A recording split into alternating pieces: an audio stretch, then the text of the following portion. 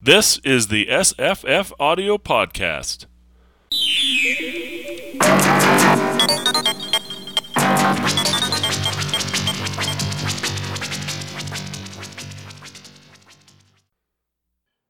Today's podcast is a reading of The Horror at Red Hook by H.P. Lovecraft. It's read by Gordon Gould. It runs 57 minutes, and we will be discussing it afterward. The Horror at Red Hook by H.P. Lovecraft. There are sacraments of evil as well as of good about us, and we live and move, to my belief, in an unknown world, a place where there are caves and shadows and dwellers in twilight. It is possible that man may sometimes return on the track of evolution, and it is my belief that an awful lore is not yet dead. Arthur Machen. 1.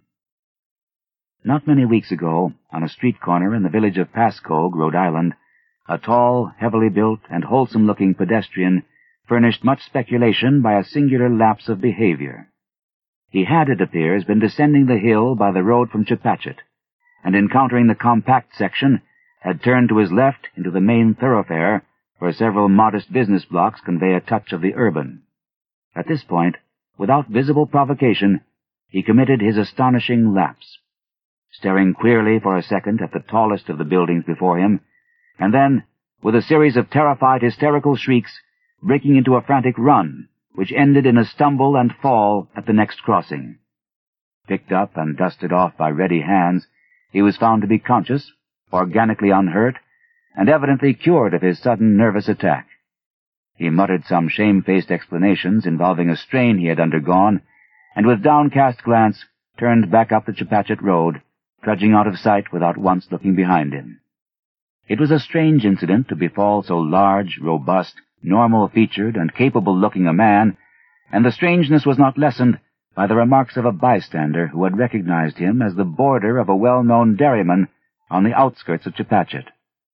He was, it developed, a New York police detective named Thomas F. Malone, now on a long leave of absence under medical treatment after some disproportionately arduous work on a gruesome local case which accident had made dramatic.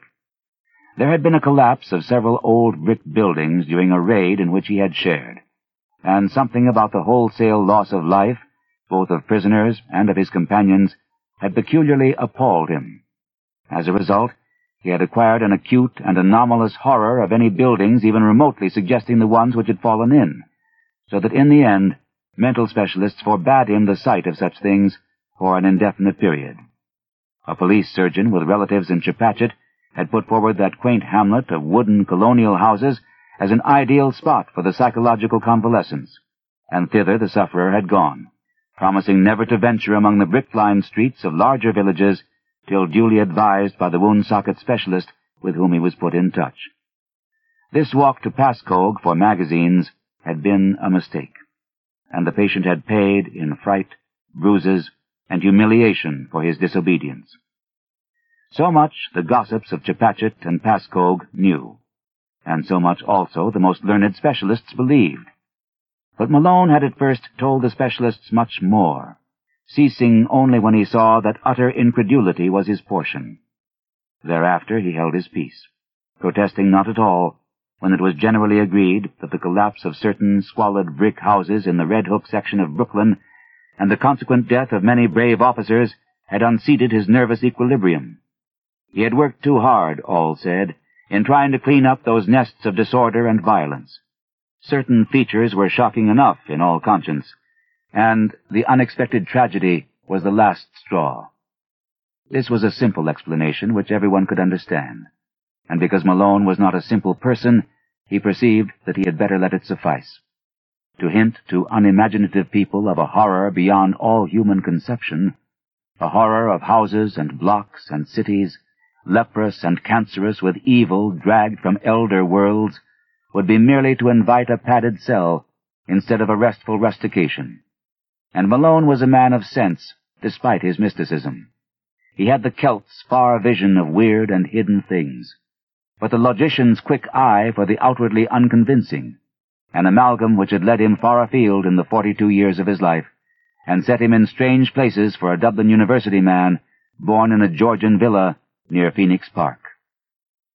And now, as he reviewed the things he had seen and felt and apprehended, Malone was content to keep unshared the secret of what could reduce a dauntless fighter to a quivering neurotic, what could make old brick slums and seas of dark, subtle faces a thing of nightmare and eldritch portent. It would not be the first time his sensations had been forced to bide uninterrupted, for was not his very act of plunging into the polyglot abyss of New York's underworld a freak beyond sensible explanation? What could he tell the prosaic of the antique witcheries and grotesque marvels discernible to sensitive eyes amidst the poison cauldron where all the varied dregs of unwholesome ages mix their venom and perpetuate their obscene terrors? He had seen the hellish green flame of secret wonder in this blatant, evasive welter of outward greed and inward blasphemy, and had smiled gently when all the New Yorkers he knew scoffed at his experiment in police work. They had been very witty and cynical, deriding his fantastic pursuit of unknowable mysteries, and assuring him that in these days New York held nothing but cheapness and vulgarity. One of them had wagered him a heavy sum that he could not, despite many poignant things to his credit in the Dublin Review, even write a truly interesting story of New York lowlife.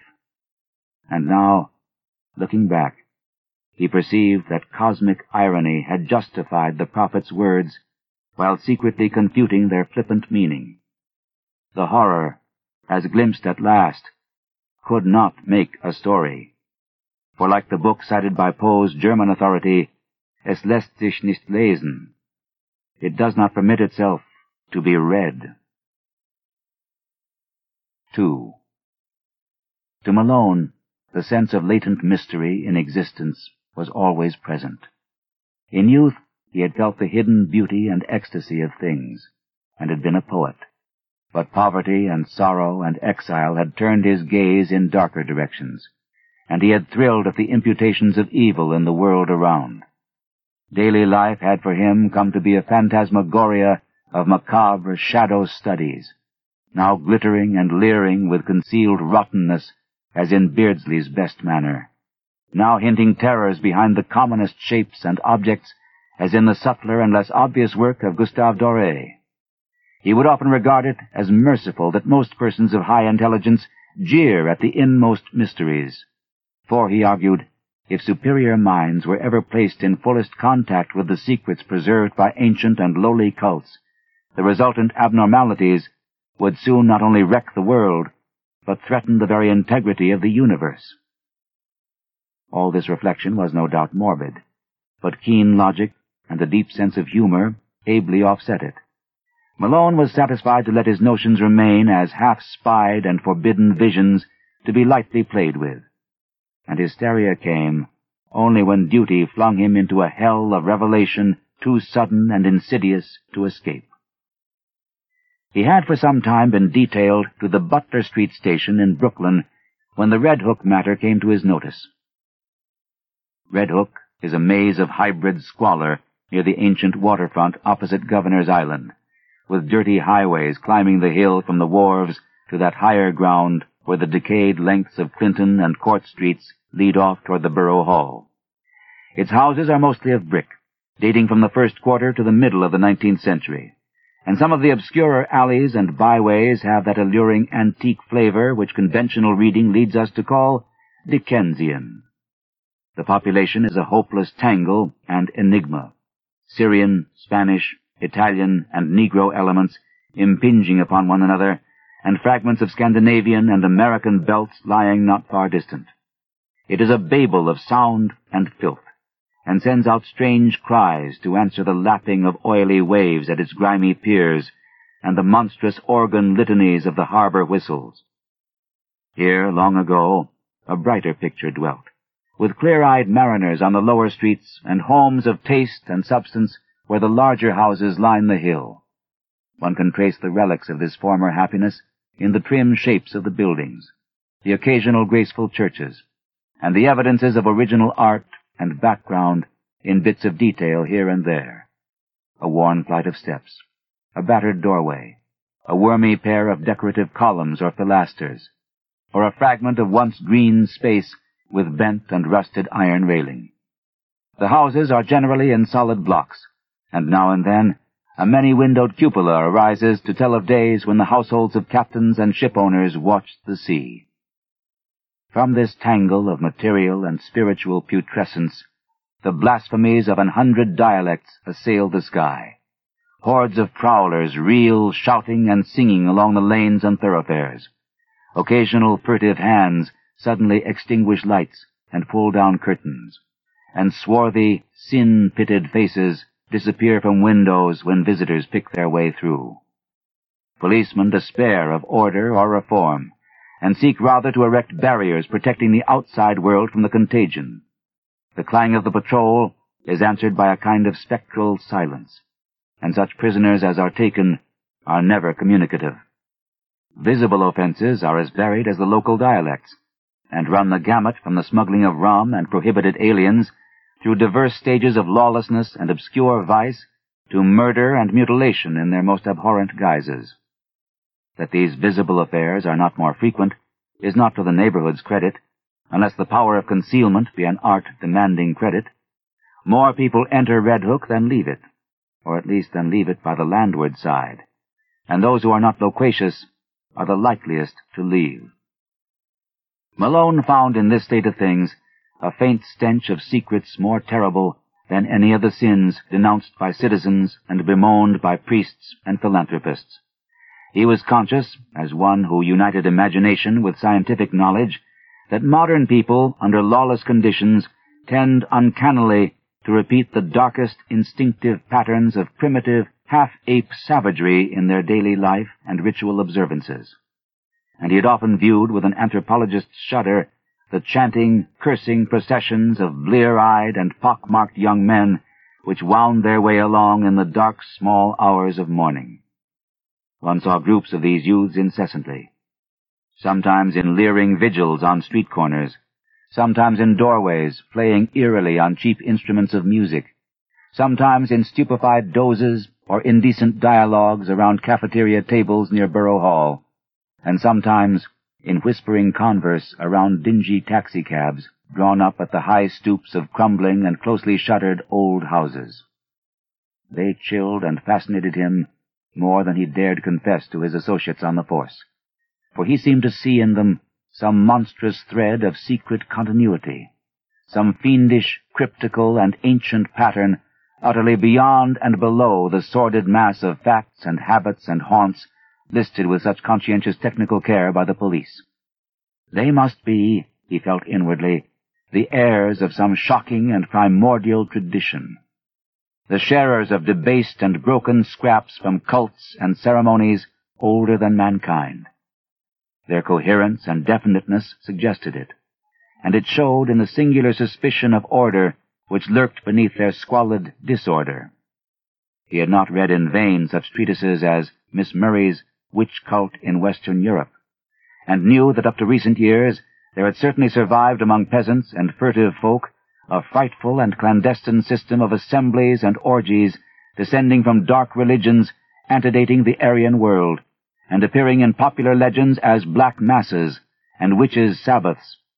That these hellish vestiges of old Turanian Asiatic magic and fertility cults were even now wholly dead, he could not for a moment suppose, and he frequently wondered how much older and how much blacker than the very worst of the muttered tales some of them might really be. 3. It was the case of Robert Sidham which took Malone to the heart of things in Red Hook. Sidham was a lettered recluse of ancient Dutch family, possessed originally of barely independent means, and inhabiting the spacious but ill-preserved mansion which his grandfather had built in Flatbush when that village was little more than a pleasant group of colonial cottages surrounding the steepled and ivy-clad Reformed church with its iron-railed yard of Netherlandish gravestones. In his lonely house, set back from Martent Street amidst a yard of venerable trees, Sidham had read and brooded for some 6 decades except for a period a generation before when he had sailed for the old world and remained there out of sight for 8 years. He could afford no servants, and would admit but few visitors to his absolute solitude, eschewing close friendships and receiving his rare acquaintances in one of the 3 ground-floor rooms which he kept in order, a vast, high-ceiled library whose walls were solidly packed with tattered books of ponderous, archaic, and vaguely repellent aspect. The growth of the town and its final absorption in the Brooklyn district had meant nothing to Sidam, and he had come to mean less and less to the town.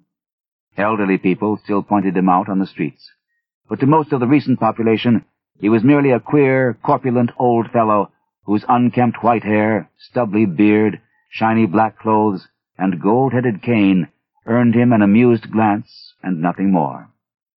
Malone did not know him by sight till duty called him to the case, but had heard of him indirectly as a really profound authority on medieval superstition, and had once idly meant to look up an out-of-print pamphlet of his on the Kabbalah and the Faustus legend, which a friend had quoted from memory.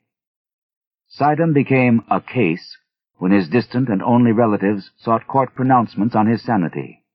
Their action seemed sudden to the outside world, but was really undertaken only after prolonged observation and sorrowful debate. It was based on certain odd changes in his speech and habits, wild references to impending wonders, and unaccountable hauntings of disreputable Brooklyn neighborhoods. He had been growing shabbier and shabbier with the years, and now prowled about like a veritable mendicant, seen occasionally by humiliated friends in subway stations, or loitering on the benches around Borough Hall in conversation with groups of swarthy, evil-looking strangers. When he spoke, it was to babble of unlimited powers almost within his grasp, and to repeat with knowing leers such mystical words or names as Sephiroth, Ashmodai, and Samael.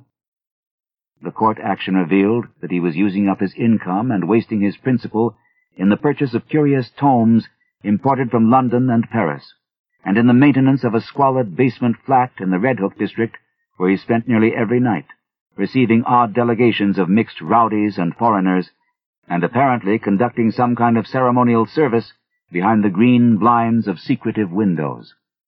Detectives assigned to follow him reported strange cries and chants and prancing of feet filtering out from these nocturnal rites, and shuddered at their peculiar ecstasy and abandon despite the commonness of weird orgies in that sodden section.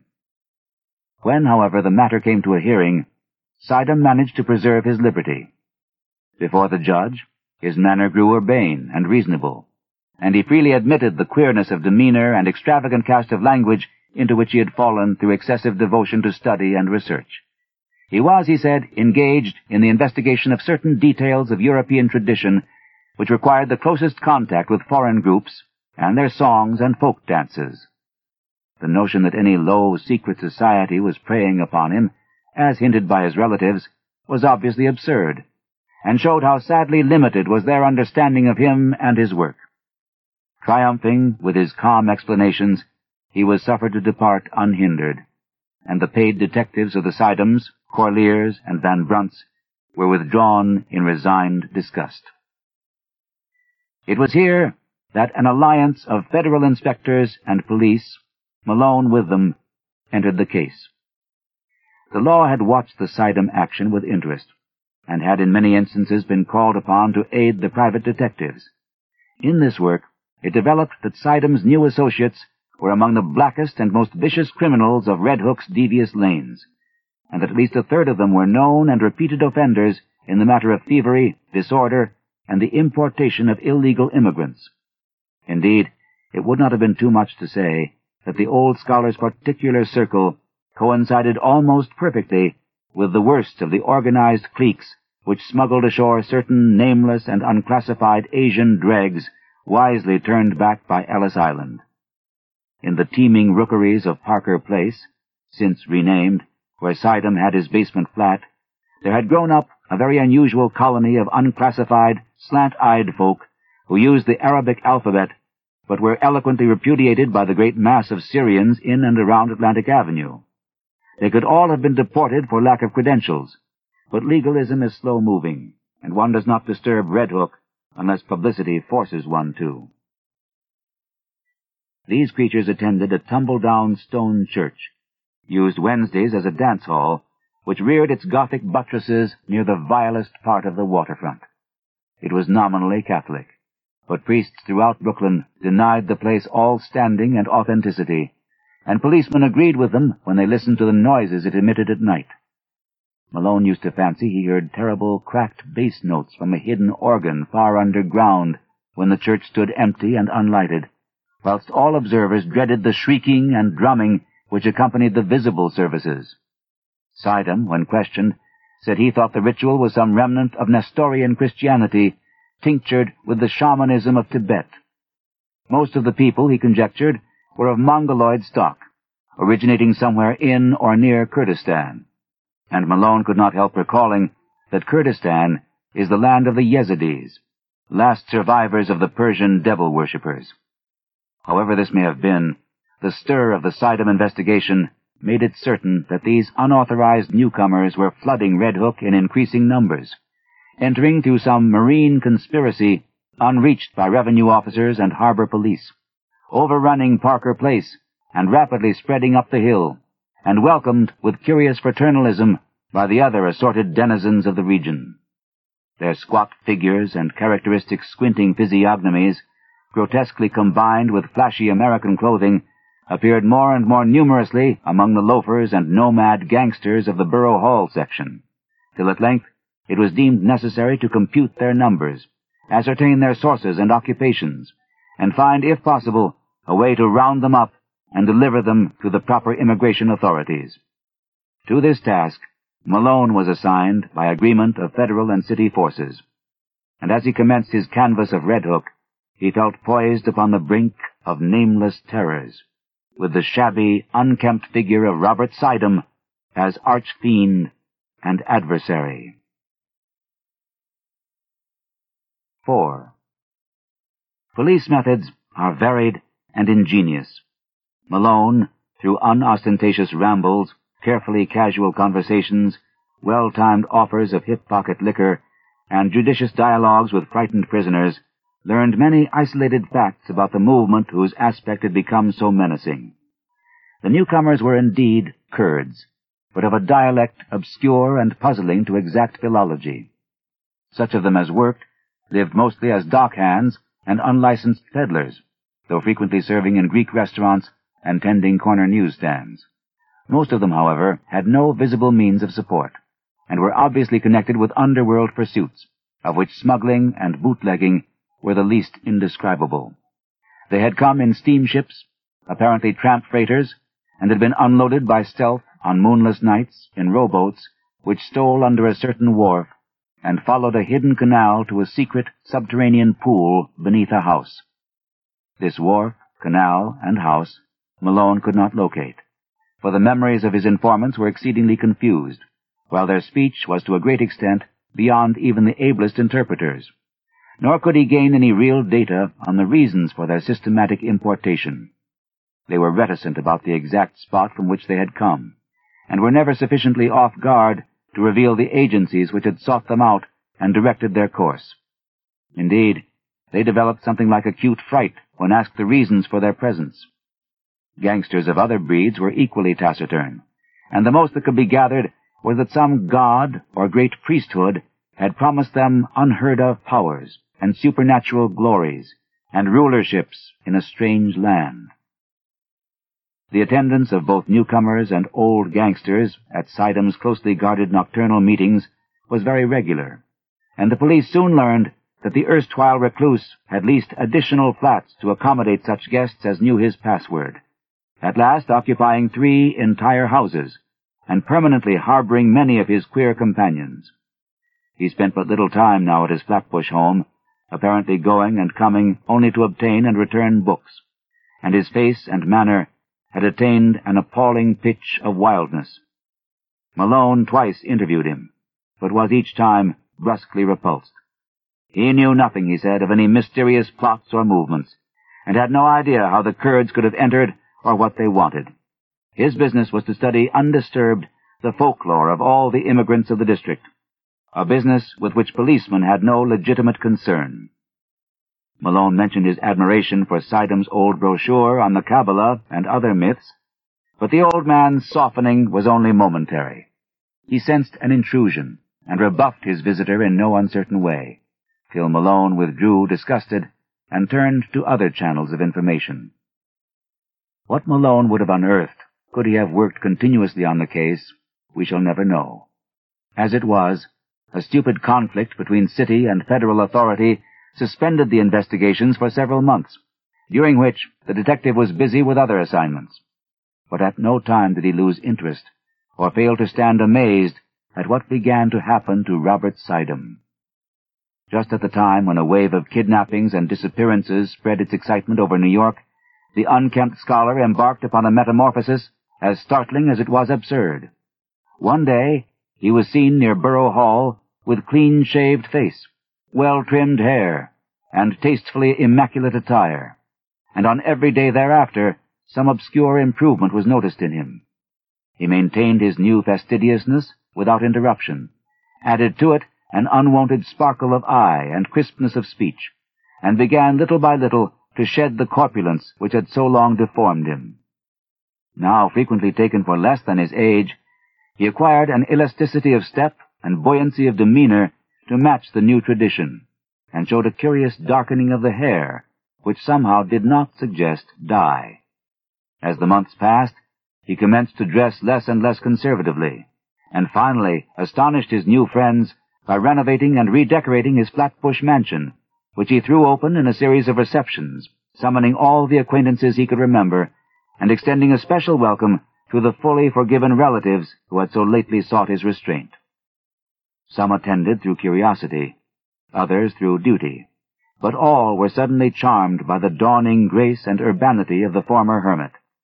He had, he asserted, accomplished most of his allotted work, and having just inherited some property from a half-forgotten European friend, was about to spend his remaining years in a brighter second youth, which ease, care, and diet had made possible to him. Less and less was he seen at Red Hook, and more did he move in the society to which he was born. Policemen noted a tendency of the gangsters to congregate at the Old Stone Church and Dance Hall instead of at the basement flat in Parker Place, though the latter and its recent annexes still overflowed with noxious life. Then 2 incidents occurred, wide enough apart, but both of intense interest in the case as Malone envisaged it. One was a quiet announcement in the Eagle of Robert Sidham's engagement to Miss Cornelia Garretson of Bayside, a young woman of excellent position and distantly related to the elderly bridegroom-elect, whilst the other was a raid on the dance hall church by city police, after a report that the face of a kidnapped child had been seen for a second at one of the basement windows. Malone had participated in this raid and studied the place with much care when inside. Nothing was found. In fact, the building was entirely deserted when visited, but the sensitive Celt was vaguely disturbed by many things about the interior. There were crudely painted panels he did not like, panels which depicted sacred faces with peculiarly worldly and sardonic expressions, and which occasionally took liberties that even a layman's sense of decorum could scarcely countenance. Then, too, he did not relish the Greek inscription on the wall above the pulpit, an ancient incantation which he had once stumbled upon in Dublin college days, and which read, literally translated, "O friend and companion of night, thou who rejoicest in the baying of dogs and spilt blood, who wanderest in the midst of shades among the tombs, who longest for blood and bringest terror to mortals, Gorgo, Mormo, thousand-faced moon, look favorably on our sacrifices." When he read this, he shuddered, and thought vaguely of the cracked bass organ notes he fancied he had heard beneath the church on certain nights. He shuddered again at the rust around the rim of a metal basin which stood on the altar, and paused nervously when his nostrils seemed to detect a curious and ghastly stench from somewhere in the neighborhood. That organ memory haunted him, and he explored the basement with particular assiduity before he left. The place was very hateful to him, yet after all, were the blasphemous panels and inscriptions more than mere crudities, perpetrated by the ignorant? By the time of Sidam's wedding, the kidnapping epidemic had become a popular newspaper scandal. Most of the victims were young children of the lowest classes, but the increasing number of disappearances had worked up a sentiment of the strongest fury. Journals clamored for action from the police, and once more the Butler Street station sent its men over to Red Hook for clues, discoveries, and criminals. Malone was glad to be on the trail again, and took pride in a raid on one of Sidam's Parker Place houses. There, indeed, no stolen child was found, despite the tales of screams and the red sash picked up in the areaway, but the paintings and rough inscriptions on the peeling walls of most of the rooms, and the primitive chemical laboratory in the attic, all helped to convince the detective that he was on the track of something tremendous. The paintings were appalling, hideous monsters of every shape and size, and parodies on human outlines which cannot be described. The writing was in red, and varied from Arabic to Greek, Roman, and Hebrew letters. Malone could not read much of it, but what he did decipher was portentous and cabalistic enough. One frequently repeated motto was in a sort of Hebraized Hellenistic Greek, and suggested the most terrible demon evocations of the Alexandrian decadence. Hell, Elohim, Sother, Emmanuel, Sabaoth, Agla, Tetragrammaton, Agyros, Othios, Ischyros, Athanatos, Jehovah, Va, Adonai, Sadai, Homoousion, Messias, Escaraheia. Circles and pentagrams loomed on every hand, and told indubitably of the strange beliefs and aspirations of those who dwelt so squalidly here. In the cellar, however, the strangest thing was found. A pile of genuine gold ingots covered carelessly with a piece of burlap, and bearing upon their shining surfaces the same weird hieroglyphics which also adorned the walls. During the raid, the police encountered only a passive resistance from the squinting Orientals that swarmed from every door. Finding nothing relevant, they had to leave all as it was. But the precinct captain wrote Sidam a note advising him to look closely to the character of his tenants and protégés in view of the growing public clamor. 5. Then came the June wedding and the great sensation. Flatbush was gay for the hour, about high noon, and penanted motors thronged the streets near the old Dutch church where an awning stretched from door to highway. No local event ever surpassed the Sidam-Garretson nuptials in tone and scale, and the party which escorted bride and groom to the Cunard Pier was, if not exactly the smartest, at least a solid page from the social register. At 5 o'clock, adieus were waved, and the ponderous liner edged away from the long pier, slowly turned its nose seaward, discarded its tug, and headed for the widening water spaces that led to old-world wonders. By night, the outer harbor was cleared, and late passengers watched the stars twinkling above an unpolluted ocean. Whether the tramp steamer or the Scream was first to gain attention, no one can say. Probably they were simultaneous, but it is of no use to calculate. The Scream came from the Sidam stateroom, and the sailor who broke down the door could perhaps have told frightful things if he had not forthwith gone completely mad. As it is, he shrieked more loudly than the first victims, and thereafter ran simpering about the vessel till caught and put in irons. The ship's doctor, who entered the stateroom and turned on the lights a moment later, did not go mad, but told nobody what he saw till afterward, when he corresponded with Malone in Japatchet. It was murder, strangulation, but one need not say that the claw mark on Mrs. Sidam's throat could not have come from her husband's or any other human hand, or that upon the white wall there flickered for an instant in hateful red a legend which, later copied from memory, seems to have been nothing less than the fearsome Chaldee letters of the word Lilith. One need not mention these things because they vanished so quickly. As for Sidam, one could at least bar others from the room until one knew what to think oneself. The doctor has distinctly assured Malone that he did not see it. The open porthole, just before he turned on the lights, was clouded for a second with a certain phosphorescence, and for a moment there seemed to echo in the night outside the suggestion of a faint and hellish tittering, but no real outline met the eye. As proof, the doctor points to his continued sanity. Then the tramp steamer claimed all attention. A boat put off, and a horde of swart, insolent ruffians in officer's dress swarmed aboard the temporarily halted Cunarder. They wanted Sidham or his body. They had known of his trip, and for certain reasons were sure he would die. The captain's deck was almost a pandemonium, for at the instant, between the doctor's report from the stateroom and the demands of the men from the tramp, not even the wisest and gravest seaman could think what to do.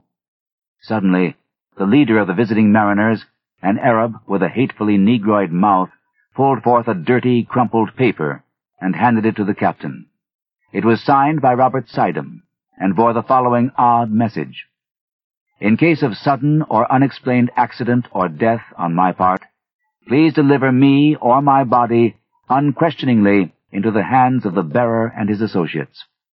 Everything, for me and perhaps for you, depends on absolute compliance. Explanations can come later. Do not fail me now. Robert Sidham." Captain and doctor looked at each other, and the latter whispered something to the former. Finally they nodded rather helplessly, and led the way to the Sidham stateroom. The doctor directed the captain's glance away as he unlocked the door and admitted the strange seaman. Nor did he breathe easily till they filed out with their burden after an unaccountably long period of preparation. It was wrapped in bedding from the berths, and the doctor was glad that the outlines were not very revealing. Somehow the men got the thing over the side and away to their tramp steamer without uncovering it. The Cunarder started again, and the doctor and a ship's undertaker sought out the Sidham stateroom to perform what last services they could. Once more the physician was forced to reticence and even to mendacity, for a hellish thing had happened.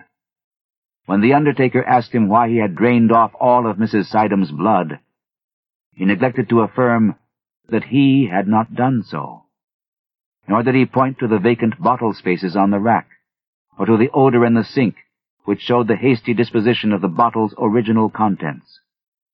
The pockets of those men, if men they were, had bulged damnably when they left the ship. 2 hours later, and the world knew by radio all that it ought to know of the horrible affair. 6.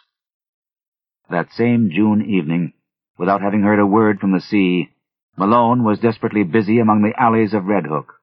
A sudden stir seemed to permeate the place, and as if apprised by grapevine telegraph of something singular, the denizens clustered expectantly around the dance-hall church and the houses in Parker Place.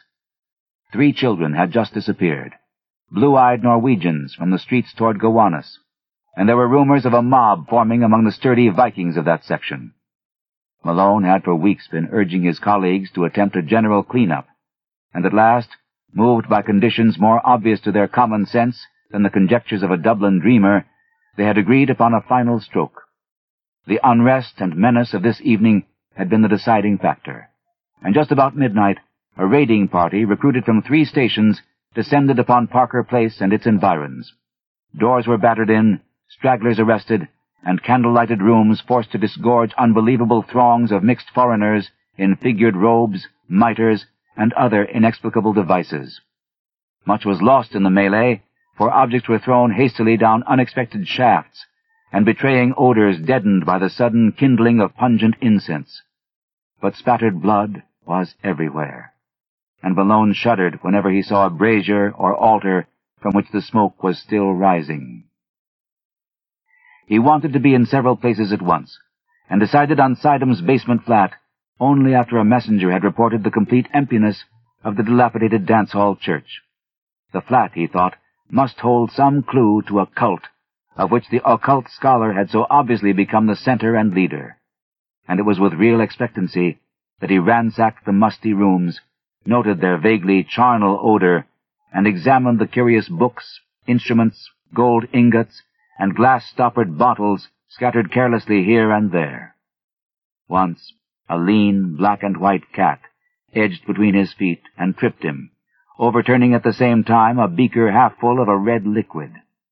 The shock was severe, and to this day Malone is not certain of what he saw, but in dreams he still pictures that cat as it scuttled away with certain monstrous alterations and peculiarities. Then came the locked cellar door, and the search for something to break it down. A heavy stool stood near, and its tough seat was more than enough for the antique panels. A crack formed and enlarged, and the whole door gave way. But from the other side, whence poured a howling tumult of ice-cold wind, with all the stenches of the bottomless pit, and whence reached a sucking force not of earth or heaven, which, coiling sentiently about the paralyzed detective, dragged him through the aperture and down unmeasured spaces filled with whispers and wails and gusts of mocking laughter. Of course it was a dream. All the specialists have told him so, and he has nothing to prove the contrary. Indeed, he would rather have it thus, for then the sight of old brick slums and dark foreign faces would not eat so deeply into his soul. But at the time, it was all horribly real, and nothing can ever efface the memory of those nighted crypts, those Titan arcades, and those half-formed shapes of hell that strode gigantically in silence, holding half-eaten things whose still surviving portions screamed for mercy or laughed with madness. Odors of incense and corruption joined in sickening concert, and the black air was alive with the cloudy, semi-visible bulk of shapeless, elemental things with eyes.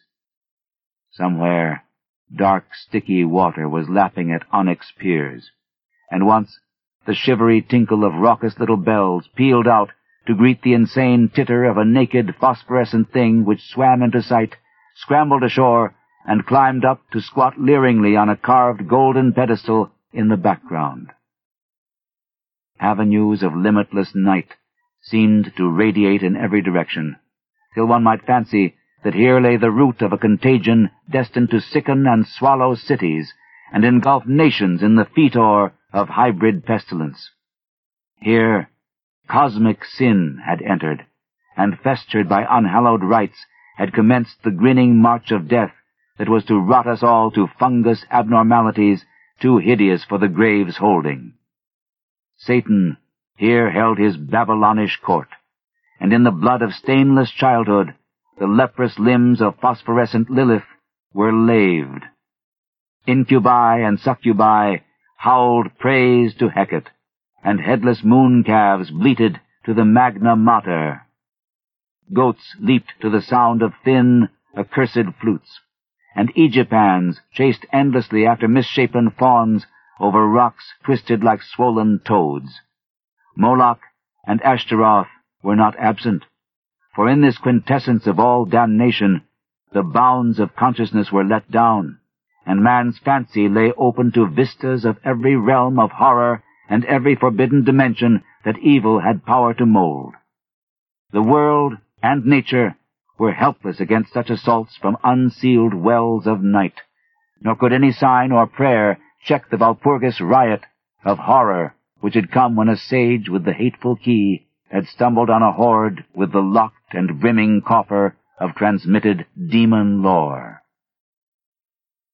Suddenly, a ray of physical light shot through these phantasms, and Malone heard the sound of oars amidst the blasphemies of things that should be dead. A boat with a lantern in its prow darted into sight, made fast to an iron ring in the slimy stone pier, and vomited forth several dark men bearing a long burden, swathed in bedding. They took it to the naked phosphorescent thing on the carved golden pedestal, and the thing tittered and pawed at the bedding. Then they unswathed it, and propped upright before the pedestal the gangrenous corpse of a corpulent old man with stubbly beard and unkempt white hair. The phosphorescent thing tittered again, and the men produced bottles from their pockets and anointed its feet with red. whilst they afterward gave the bottles to the thing to drink from. All at once, from an arcaded avenue leading endlessly away, there came the demoniac rattle and wheeze of a blasphemous organ, choking and rumbling out the mockeries of hell in a cracked, sardonic bass. In an instant, every moving entity was electrified, and forming at once into a ceremonial procession, the nightmare horde slithered away in quest of the sound. Goat, satyr, and Aegipan, incubus, succuba, and lemur, twisted toad and shapeless elemental, dog-faced howler and silent strutter in darkness, all led by the abominable naked phosphorescent thing that had squatted on the carved golden throne, and that now strode insolently, bearing in its arms the glassy-eyed corpse of the corpulent old man. The strange dark men danced in the rear, and the whole column skipped and leaped with Dionysiac fury. Malone staggered after them a few steps, delirious and hazy, and doubtful of his place in this or in any world. Then he turned, faltered, and sank down on the cold, damp stone, gasping and shivering as the demon organ croaked on, and the howling and drumming and tinkling of the mad procession grew fainter and fainter. Vaguely he was conscious of chanted horrors and shocking croakings afar off. Now and then a wail or whine of ceremonial devotion would float to him through the black arcade, whilst eventually there rose the dreadful Greek incantation whose text he had read above the pulpit of that dance-hall church. O friend and companion of night, thou who rejoicest in the baying of dogs, here a hideous howl burst forth, and spilt blood, here nameless sounds vied with morbid shriekings, who wanderest in the midst of shades among the tombs, here a whistling sigh occurred, who longest for blood and bringest terror to mortals, short, sharp cries from myriad throats. Gorgo, repeated as response. Mormo, repeated with ecstasy. Thousand-faced moon, sighs and flute notes. Look favorably on our sacrifices. As the chant closed, a general shout went up, and hissing sounds nearly drowned the croaking of the cracked bass organ. Then a gasp as from many throats, and a babel of barked and bleated words. Lilith, great Lilith, behold the bridegroom.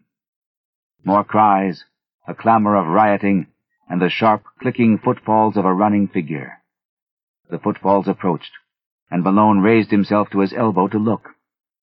The luminosity of the crypt, lately diminished, had now slightly increased, and in that devil light there appeared the fleeing form of that which should not flee or feel or breathe, the glassy-eyed, gangrenous corpse of the corpulent old man, now needing no support, but animated by some infernal sorcery of the rite just closed. After it raced the naked, tittering, phosphorescent thing that belonged on the carven pedestal, and still farther behind panted the dark men, and all the dread crew of sentient loathsomeness. The corpse was gaining on its pursuers, and seemed bent on a definite object, straining with every rotting muscle toward the carved golden pedestal, whose necromantic importance was evidently so great. Another moment, and it had reached its goal, whilst the trailing throng labored on with more frantic speed. But they were too late, for in one final spurt of strength, which ripped tendon from tendon, and sent its noisome bulk floundering to the floor in a state of jellyish dissolution, the staring corpse, which had been Robert Sidham, achieved its object and its triumph. The push had been tremendous, but the force had held out, and as the pusher collapsed to a muddy blotch of corruption, the pedestal he had pushed tottered, tipped, and finally careened from its onyx base into the thick waters below, sending up a parting gleam of carven gold as it sank heavily to undreamable gulfs of lower Tartarus. In that instant, too, the whole scene of horror faded to nothingness before Malone's eyes, and he fainted amidst a thunderous crash which seemed to blot out all the evil universe. 7. Malone's dream experienced in full before he knew of Sidom's death and transfer at sea, was curiously supplemented by some odd realities of the case, though that is no reason why anyone should believe it. The 3 old houses in Parker Place, doubtless long rotten with decay in its most insidious form, collapsed without visible cause, while half the raiders and most of the prisoners were inside. And of both, the greater number were instantly killed. Only in the basements and cellars was there much saving of life, and Malone was lucky to have been deep below the house of Robert Sidom, for he really was there, as no one is disposed to deny. They found him unconscious by the edge of a night-black pool, with a grotesquely horrible jumble of decay and bone, identifiable through dental work as the body of Sidom a few feet away. The case was plain, for it was hither that the smugglers' underground canal led, and the men who took Sidom from the ship had brought him home. They themselves were never found, or at least never identified. And the ship's doctor is not yet satisfied with the simple certitudes of the police. Sidom was evidently a leader in extensive man-smuggling operations, for the canal to his house was but one of several subterranean channels and tunnels in the neighborhood. There was a tunnel from this house to a crypt beneath the dance-hall church, a crypt accessible from the church only through a narrow secret passage in the north wall, and in whose chambers some singular and terrible things were discovered. The croaking organ was there, as well as a vast arched chapel with wooden benches and a strangely figured altar. The walls were lined with small cells, in 17 of which, hideous to relate, solitary prisoners in a state of complete idiocy were found chained, including 4 mothers with infants of disturbingly strange appearance. These infants died soon after exposure to the light, a circumstance which the doctors thought rather merciful. Nobody but Malone, among those who inspected them, remembered the somber question of old Del Rio, an sint unquam daimones incubi et succubi, et an ex tali congressu proles nasci queat? Before the canals were filled up, they were thoroughly dredged, and yielded forth a sensational array of sawed and split bones of all sizes. The kidnapping epidemic very clearly had been traced home, though only 2 of the surviving prisoners could by any legal thread be connected with it. These men are now in prison, since they failed of conviction as accessories in the actual murders. The carved golden pedestal or throne, so often mentioned by Malone as of primary occult importance, was never brought to light, though at one place under the Sidom house the canal was observed to sink into a well too deep for dredging. It was choked up at the mouth and cemented over when the cellars of the new houses were made, but Malone often speculates on what lies beneath. The police, satisfied that they had shattered a dangerous gang of maniacs and man-smugglers, turned over to the federal authorities the unconvicted Kurds, who, before their deportation, were conclusively found to belong to the Yazidi clan of devil worshippers. The tramp ship and its crew remain an elusive mystery, though cynical detectives are once more ready to combat its smuggling and rum-running ventures. Malone thinks these detectives show a sadly limited perspective in their lack of wonder at the myriad unexplainable details, and the suggestive obscurity of the whole case, though he is just as critical of the newspapers, which saw only a morbid sensation and gloated over a minor sadist cult, which they might have proclaimed a horror from the universe's very heart. But he is content to rest silent in Chepachet, calming his nervous system and praying that time may gradually transfer his terrible experience from the realm of present reality to that of picturesque and semi-mythical remoteness. Robert Sidom sleeps beside his bride in Greenwood Cemetery. No funeral was held over the strangely released bones, and relatives are grateful for the swift oblivion which overtook the case as a whole. The scholar's connection with the Red Hook horrors, indeed, was never emblazoned by legal proof, since his death forestalled the inquiry he would otherwise have faced. His own end is not much mentioned, and the Sidoms hope that posterity may recall him only as a gentle recluse who dabbled in harmless magic and folklore. As for Red Hook, it is always the same. Sidom came and went, A terror gathered and faded, but the evil spirit of darkness and squalor broods on amongst the mongrels in the old brick houses, and prowling bands still parade on unknown errands past windows where lights and twisted faces unaccountably appear and disappear. Age-old horror is a hydra with 1,000 heads, and the cults of darkness are rooted in blasphemies deeper than the well of Democritus. The soul of the beast is omnipresent and triumphant, and Red Hook's legions of blear-eyed, pock-marked youths still chant and curse and howl as they file from abyss to abyss, none knows whence or whither, pushed on by blind laws of biology which they may never understand. As of old, more people enter Red Hook than leave it on the landward side, and there are already rumors of new canals running underground to certain centers of traffic in liquor and less mentionable things. The dance hall church is now mostly a dance hall, and queer faces have appeared at night at the windows. Lately, a policeman expressed the belief that the filled-up crypt has been dug out again, and for no simply explainable purpose. Who are we to combat poisons older than history and mankind? Apes danced in Asia to those horrors, and the cancer lurks secure and spreading where furtiveness hides in rows of decaying brick. Malone does not shudder without cause, for only the other day an officer overheard a swarthy, squinting hag teaching a small child some whispered patois in the shadow of an areaway.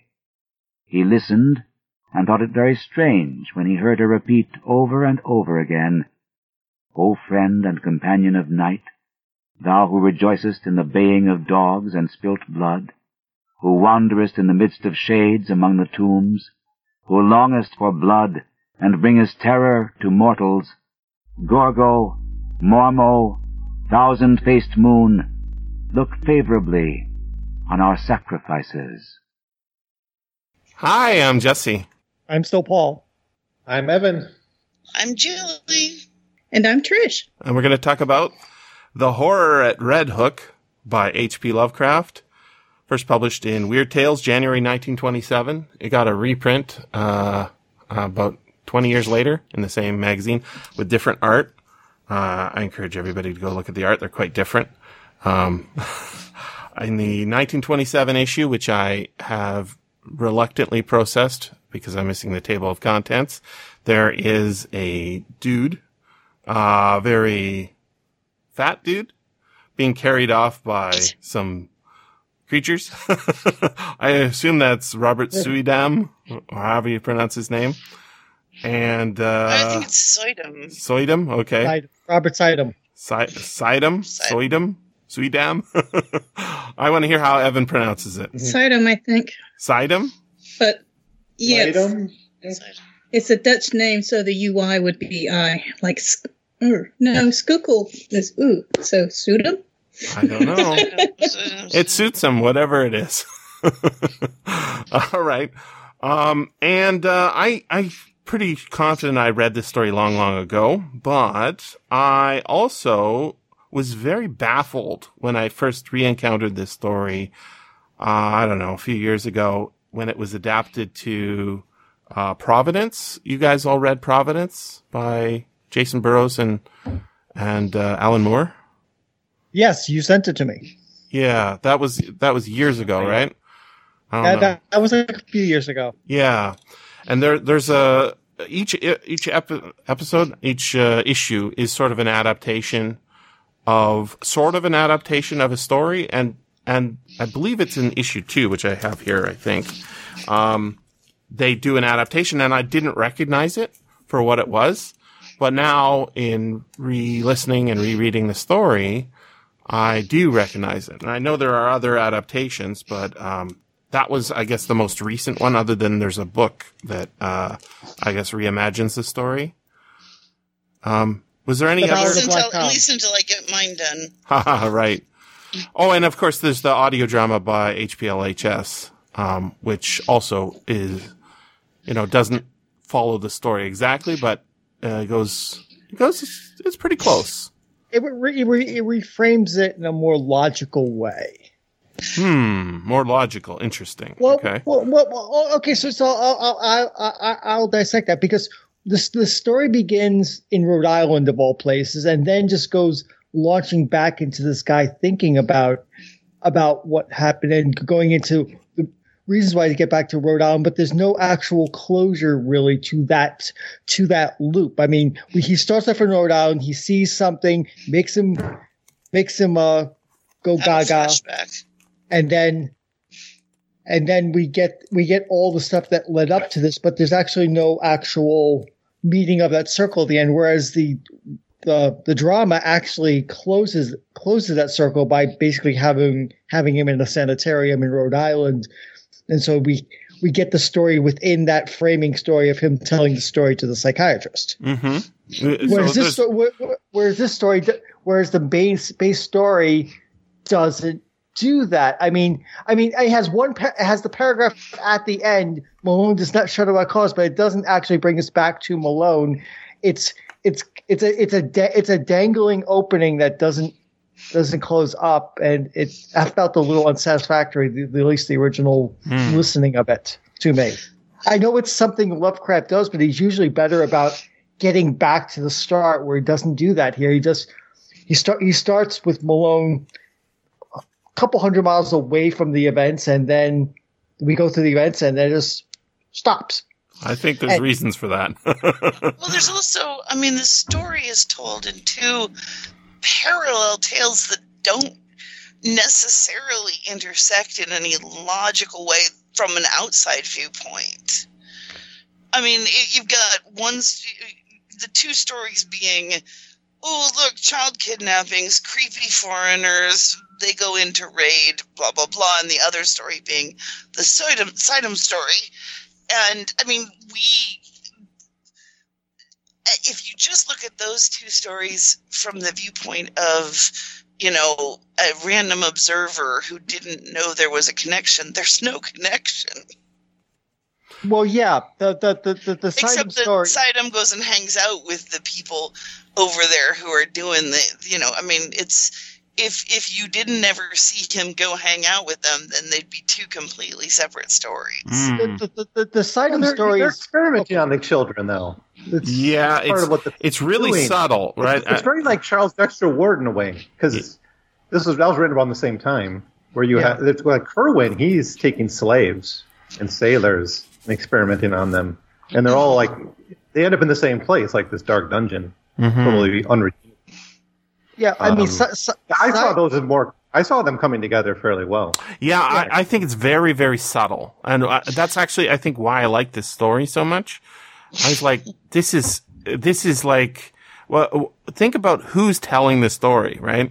It's not actually God, right? He doesn't know everything, but the guy is totally bent in that he has Lovecraft's descriptions and judgments about everything.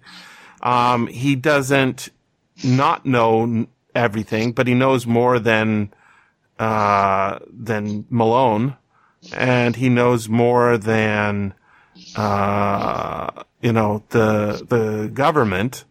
But why is he telling this story to us? It's so distant from normally Lovecraft has like some sort of, I don't know, closer hook in stories of this length, like in Cool Air, it's the narrators telling the story, right? The guy who events happen to him.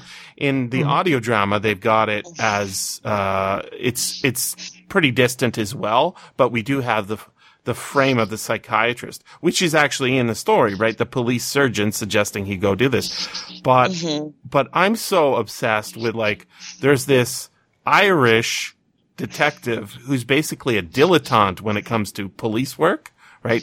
He's doing it because it's interesting, and he's super attracted to these things that are being described as like horrible and yucky. In the story, doesn't it point out that while he went to college, his family lost their money, and that's why he's he's a working police officer. In the same way that Lovecraft is. Come on. He's very much a Lovecraft protagonist, as is Sidum. I mean, which is why the Sidum story feels feels closer because okay, that's a Lovecraft protagonist that is delving into dark things and bad things happening to him, whereas Malone is the Lovecraft protagonist that knows too much, but it feels a really odd joining of a police detective who also knows a ton about the occult and why he actually does. Still feels really like, really, you know this stuff? Why? Because his grandmother told him. I mean, in the drama, it says because I read, and even in the drama, at one point it says somebody shoots back. You read odd books. It's like, yes, he does. Yes, he does. That's why I'm saying he's kind of a dilettante. I'm watching. There's a show on Prime called Bosch. If you guys know this series, it's Bosch. Yeah, it's based on a series of books by L.A. Michael Connelly. Michael Connelly. Yeah, he's a good writer. He's not my favorite, but he's good. He's modern. And the character's named Hieronymus Bosch, right? Bosch. Okay, yeah. So it's like, so it's like he's named after the painter, kind of. His mother. He goes by Harry, though. Yeah, he's not named after British nonsense.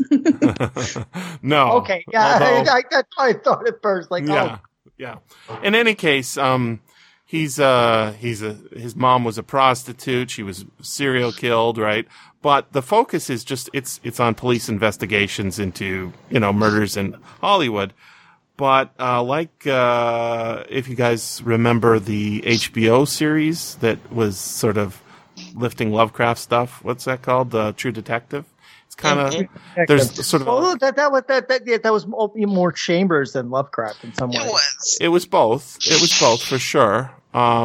Chambers is much more shouted out too, but the important part was both of these shows have sort of detectives who, the undercurrents are kind of more interesting than the investigation of the actual murder. Like what is motivating stuff is really interesting. So here we've got a cop who, after being traumatized, right, in a terrible building collapse, and I want to talk about why those buildings collapsed or the whole block collapsed or whatever, because that's not ever shown on screen, right? And I have some ideas of why that happened.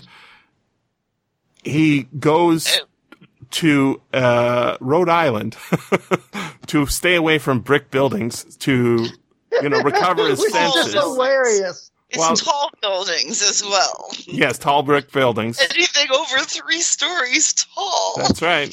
Because flat Rhode Island has plenty of stone to quarry instead of using brick out of clay out of the mines in Rhode Island. Yeah, but architecture is very important for Lovecraft. But more importantly, on his way out to get some quote unquote magazines, right?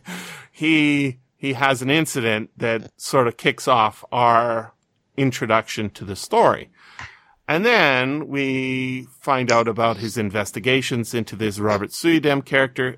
And basically his job was to go hang out in Red Hook and enumerate the gangs and figure out what's going on. And it's sort of unclear, like, why this investigation would actually happen.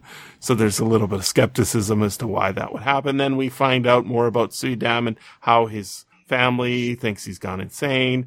And then we sort of get some inferences about why maybe the actions that take place are the missing children and all these immigrants being imported from tramp steamers, one of my favorite tropes that nobody talks about anymore. Why all this stuff is happening. And then I'm like totally thinking, you know what this is? This is actually sort of the events that created Innsmouth, but in a contemporary setting rather than in a setting far after the events and the decline, because the promises are the same, right? And the results for Suydam, or however you pronounce his name, Suydam, are very similar. And yet I don't think they're fishmen exactly. They're not deep ones, right? I mean, they point out in the story that they're Kurds, which is strangely contemporary also. Yazidi, to be precise, yeah. Yeah, did you get the book that I sent you?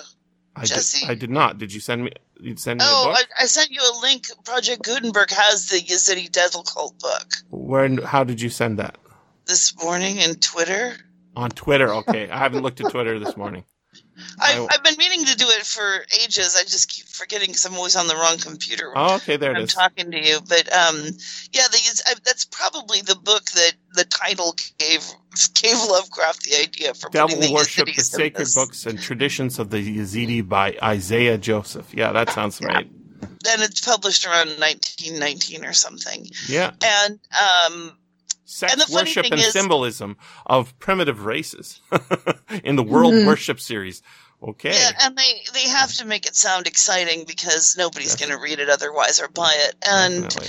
I mean, just from a quick skim and a couple of word searches, it sounds like the Yazidis were just an offshoot of Islam that really didn't have any devil worship. Anybody at all. who doesn't follow your religion is a devil worshiper, right?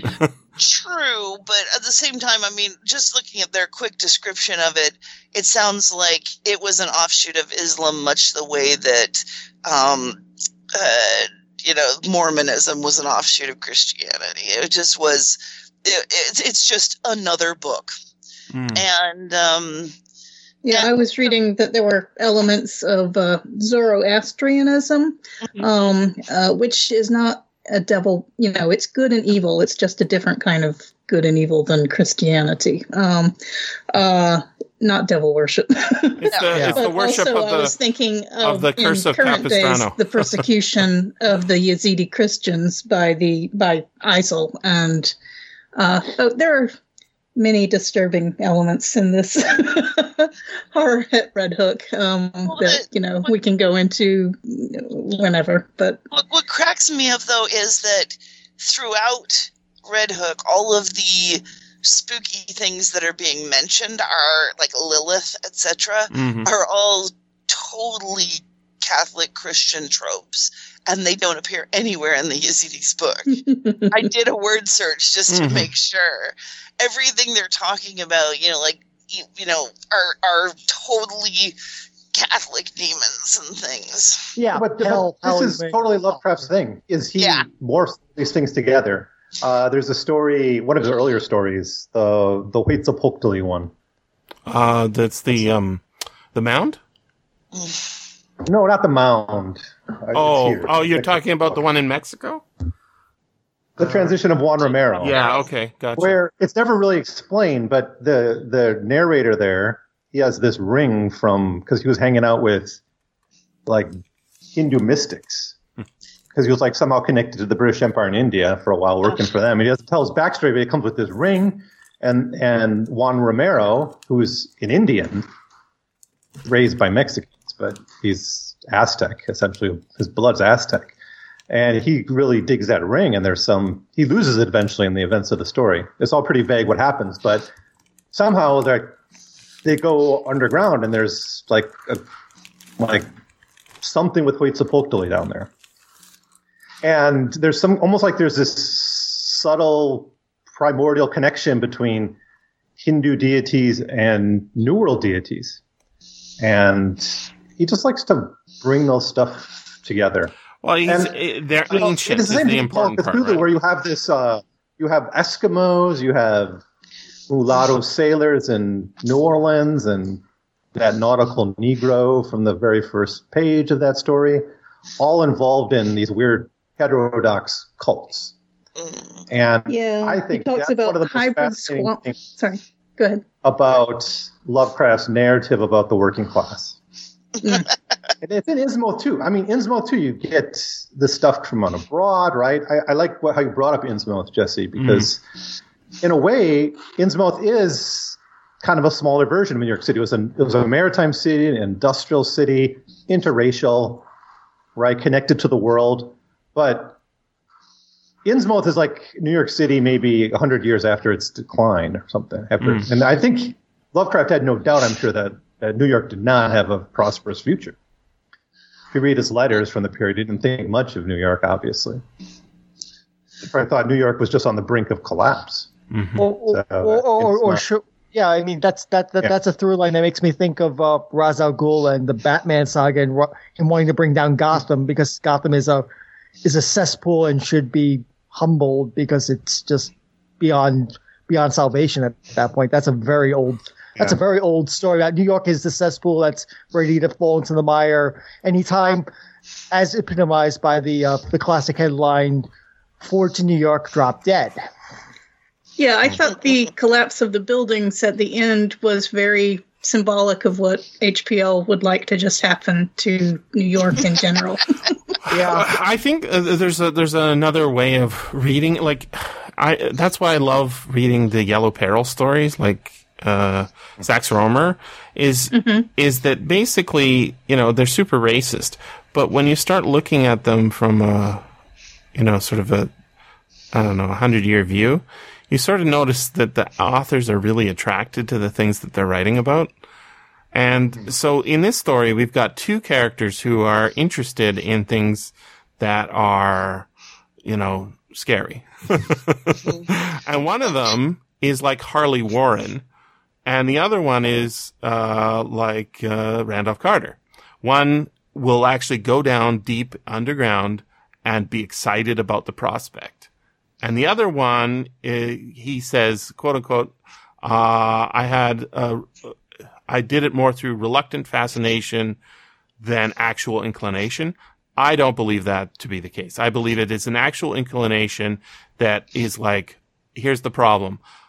A gentleman wouldn't act this way, right? So you've got this attraction and repulsion. And one of them goes deep, and he digs so deep that he gets a reward.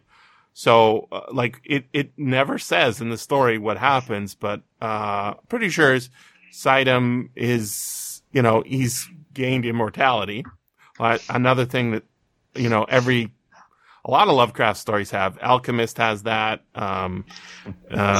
Charles Dexter Ward has that, right? This is, The Tomb. There's a number of stories where, it's even in Innsmouth, right? The promise of immortality. Yeah, and even the promise in Call of Cthulhu is similar to that. Right. I always mention this, but the interview between the detective, FBI guy or whatever he was, he's the one who shows up at the anthropology meeting, right? And he actually has... And he talks to Castro, right? That mulatto, that mulatto sailor.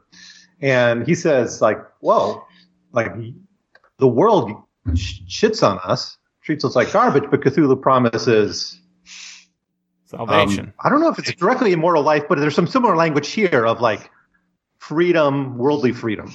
No, they're gonna take a high position in another realm, right? So this is very Christian. Keep the people working in the factories, keep them materially starved because their reward is in heaven. Right. And this is the very, no rich man can pass through the eye of a needle. Right. A camel can get the nose, blah, blah, blah. Right. So we've got sort of this religious aspect, whereas if you buy into this religion and it happens to be true, then you're good. Now, what happens to Sidam? He suddenly gets younger. He gets trimmer. His voice gets better. His hair gets, blacker. He gets a fiance. And once you have money, that's not that hard. He got all the books. Well, he had the money. He talked to the right people. He's learned the right folk dances, and whatever is trafficking going on down there, he gets what he wants. He goes on his honeymoon, and then what? Suddenly Lilith shows up. I assume it's Lilith, and she says, "How dare you cheat on me?" or whatever's going on. Okay, and then. The tragedy is like, he sort of broke with the tradition that he was going with. Like he got in, it's like he became a Mormon and he got his planet. And then suddenly, he stopped practicing Mormonism and the God of the Mormons came and, snuffed him out. That seems to be what's going on in the background, right? So this is very similar to what we see in a lot of Lovecraft. A statement of Randolph Carter was that guy going down into that tomb. Well, we never find out, but he sort of gets what he wants and he sort of doesn't. And then, in Innsmouth, right, it seems that the city's decaying, but actually the city is like, it's like this, basically it's like where the penguins go to lay their eggs. It's not that interesting, right? It's just the real kingdom's down under the sea. So there's this repulsion and attraction, and it's so undercooked in this. I love it.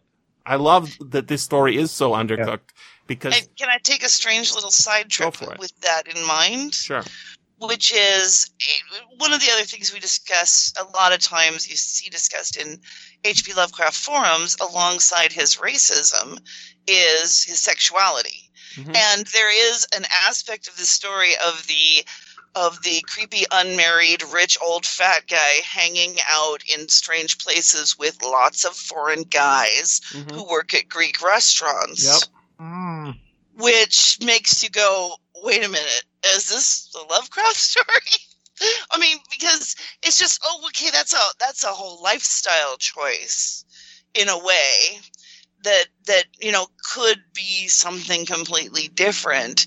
I have no idea what would be, what would represent anything in a gay lifestyle in New York in the 20s. Read sure Providence. Lovecraft didn't either. Read Providence because there's really good stuff. The main character in Providence he's basically sort of our Lovecraft analog. His name's Robert Black, and he's gay. And he goes and basically experiences all of Lovecraft's stories, and he experiences them as a gay man. So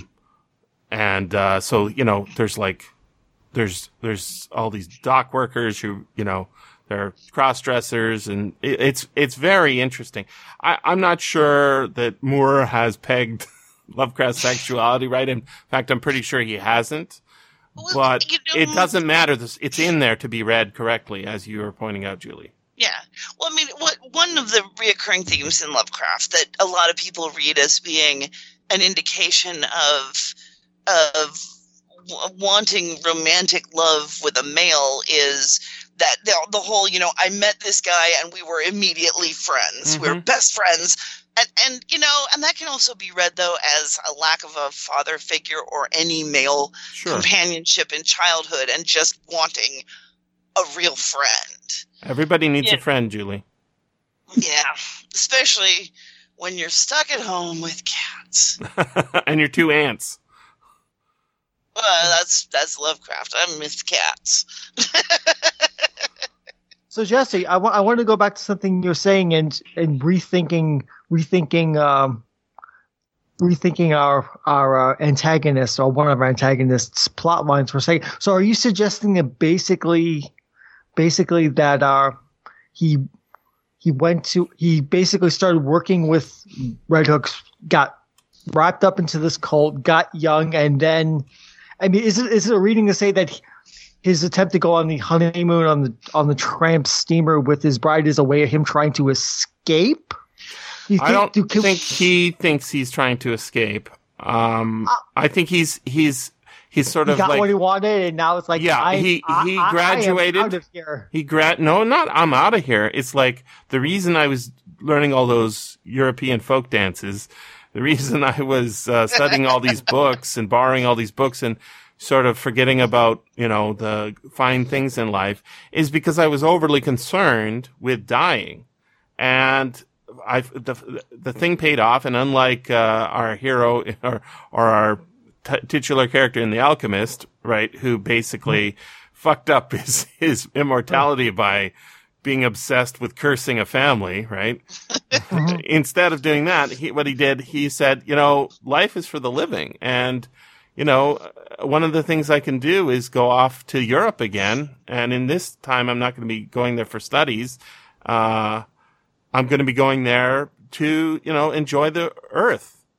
And one thing refutes your concept there, which is that he arranged for them to come get his body ahead of time. Or at least I think they say he did. He was. I agree with that point that he was not trying to escape. I think he was planning the murder of his bride as a sacrifice to Lilith all along. Well, and that's he what I read like sacrificed instead. Okay, that's how I sort of saw it. But I mean, why else would they end up part of the plan? But they drain her blood, right? And they use the blood later on. Like they walk out with the vials of blood in their pockets, right? And the body.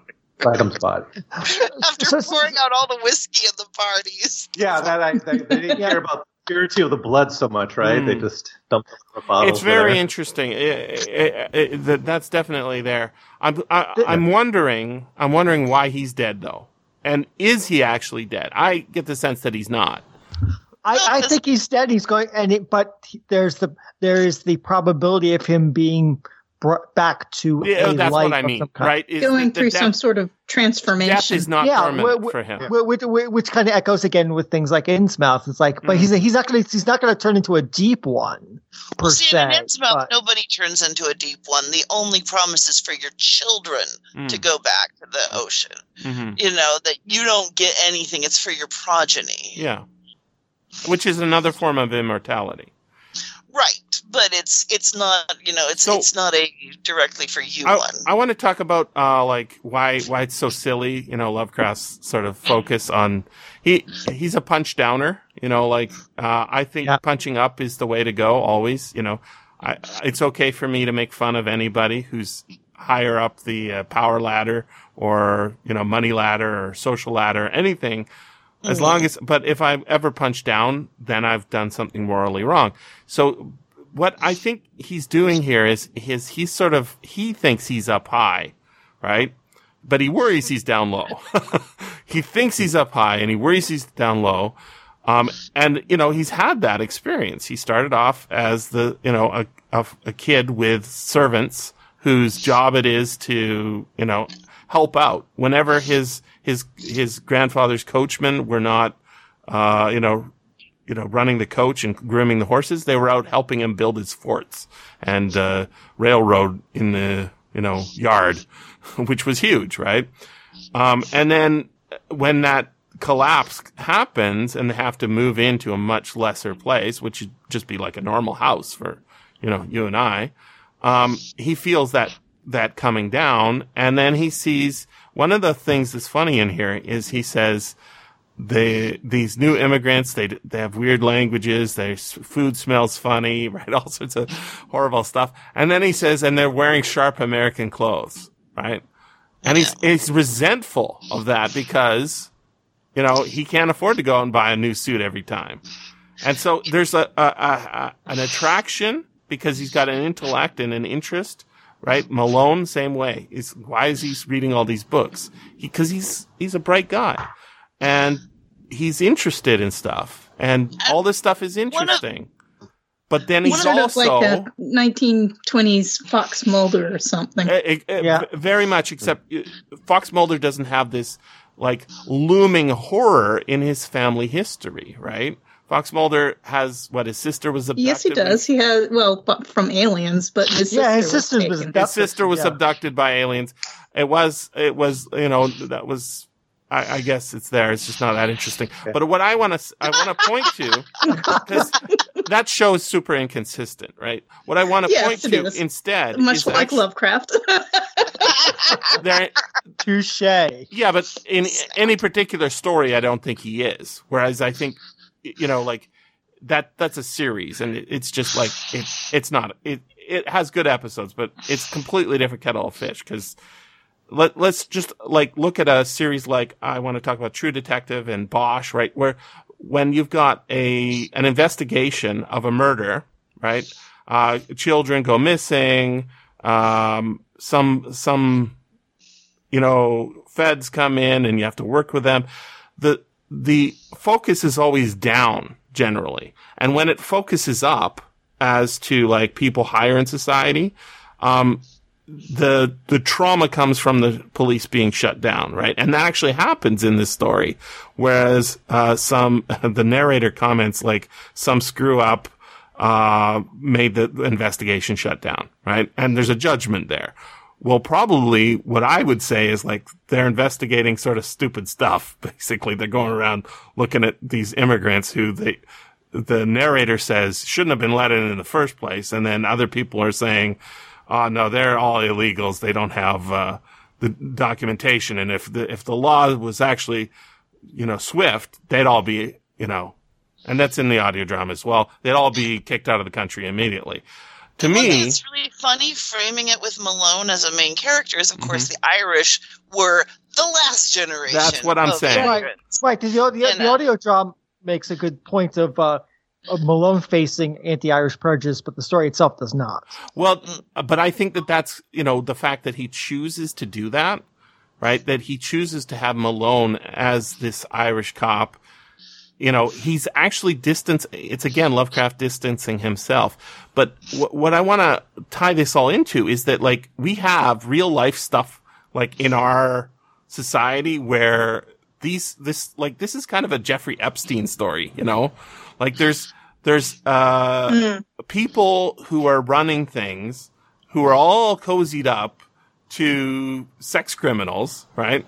And then stuff happens and we don't know the truth. And that's why this story feels so like, oh yeah, we actually don't know what's going on. We have these rumors, we have this, we have these facts, but we don't have, it doesn't all come out at once and we have it all explained to us. And it's like ongoing, right? It's ongoing and you say, oh, well, there's something going on. But because it's all hinted here, like I much prefer this to Dreams in the Witch House. And it is a very similar story in the sense that it's got the ties to the European magic and I guess Asiatic magic. He's mashing it all up together here, right? But it's kind of a Yellow Peril story, but in the wrong direction. Instead of coming from East Asia, it's coming from West Asia. Instead of coming... Well, they're both wrong directions, but yeah. Well, no, in the wrong direction is in the sense, usually the horror is from China rather than, but from the horror is Uzbekistan here, or so, whatever. I think you're supposed to feel as horrified by the mixing of races as by the, whatever... elder god stuff is going on. He's really good at he talks about hybrid squalor, dark subtle faces. He refers to Asian dregs wisely turned back by Ellis Island. And then he contrasts that with, faint fragments of Scandinavian and American belts within the city.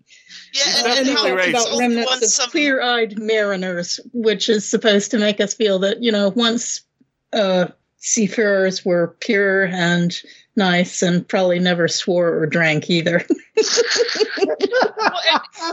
it's only when a couple of good blue-eyed blonde Norwegian or Dutch children are kidnapped that they start noticing the tons of poor children that have gone missing. Well, that unfortunately, Oh, and unfortunately is how society is. Oh, yeah, no, but still, it's like, yeah, it's only when it impinges on real people.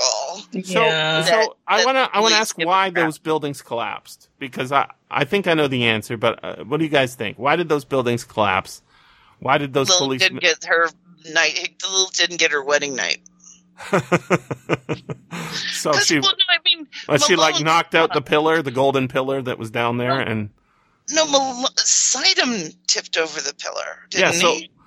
So that was a weird moment because it seems like Sidom sabotaged everything he was working toward. Was there some element of soul within himself that finally rebelled at what was happening and tried to stop it all? Well, this is the reason why I was floating my theory that he was trying to get away from it all. But you guys have convinced me I'm wrong. But it does just feel like he was. I don't know. He was trying to walk away in a sense. Like, I got what I wanted. I got my immortality. I got my bride. See ya. And then Lilith. There's always stories because he finally saw what he was marrying. I mean, he'd never seen the true form or something before. And flipped out, and he's like, don't stick your dick in crazy. And the toppling over of the plinth was very symbolic.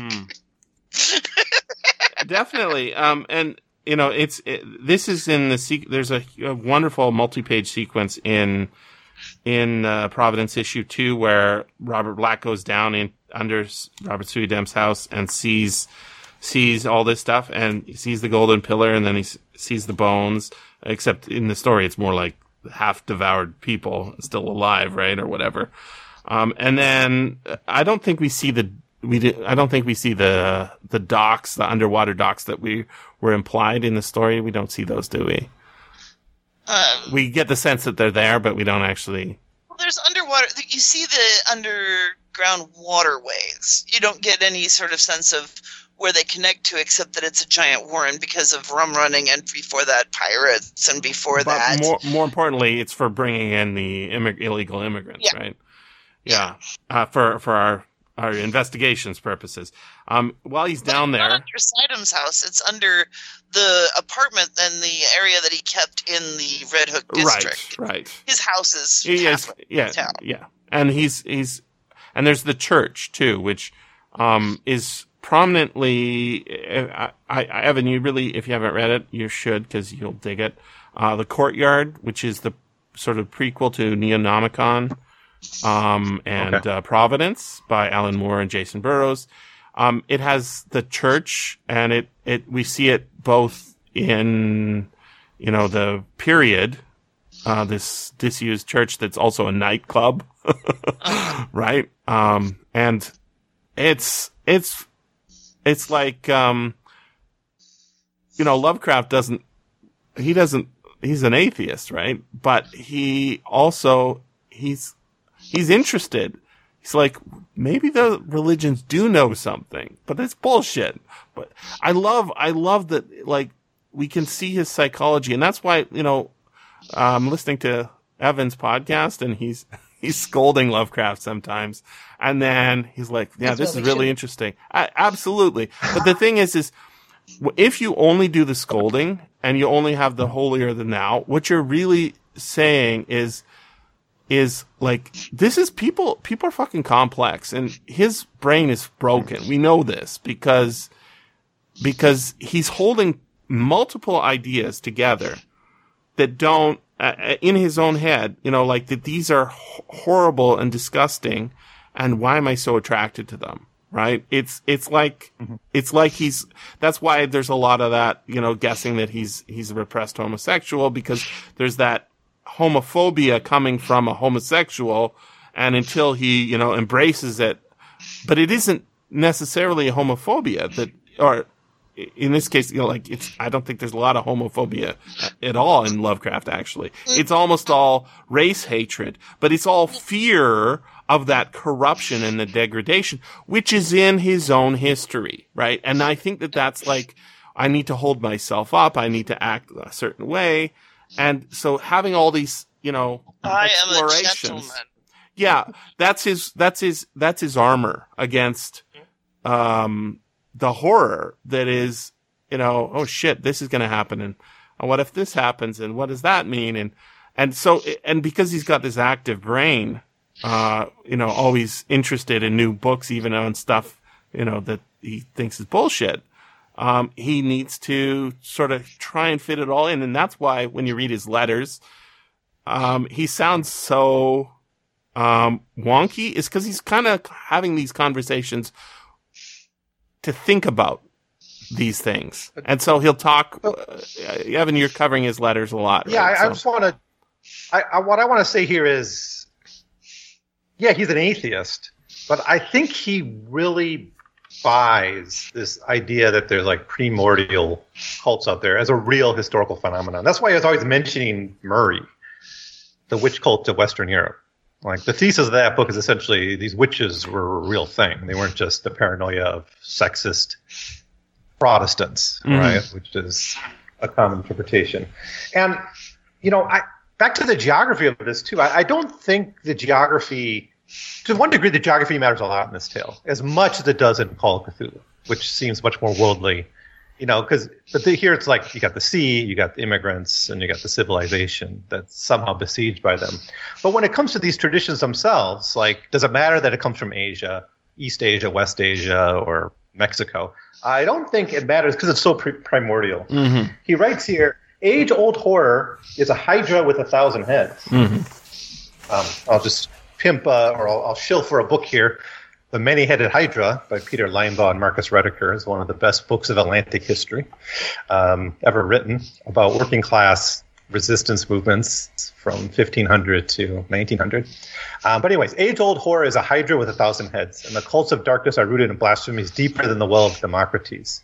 The soul of the beast is omnipresent and triumphant, and Red Hook's legions of blear-eyed, pockmarked youth still chant and curse and howl.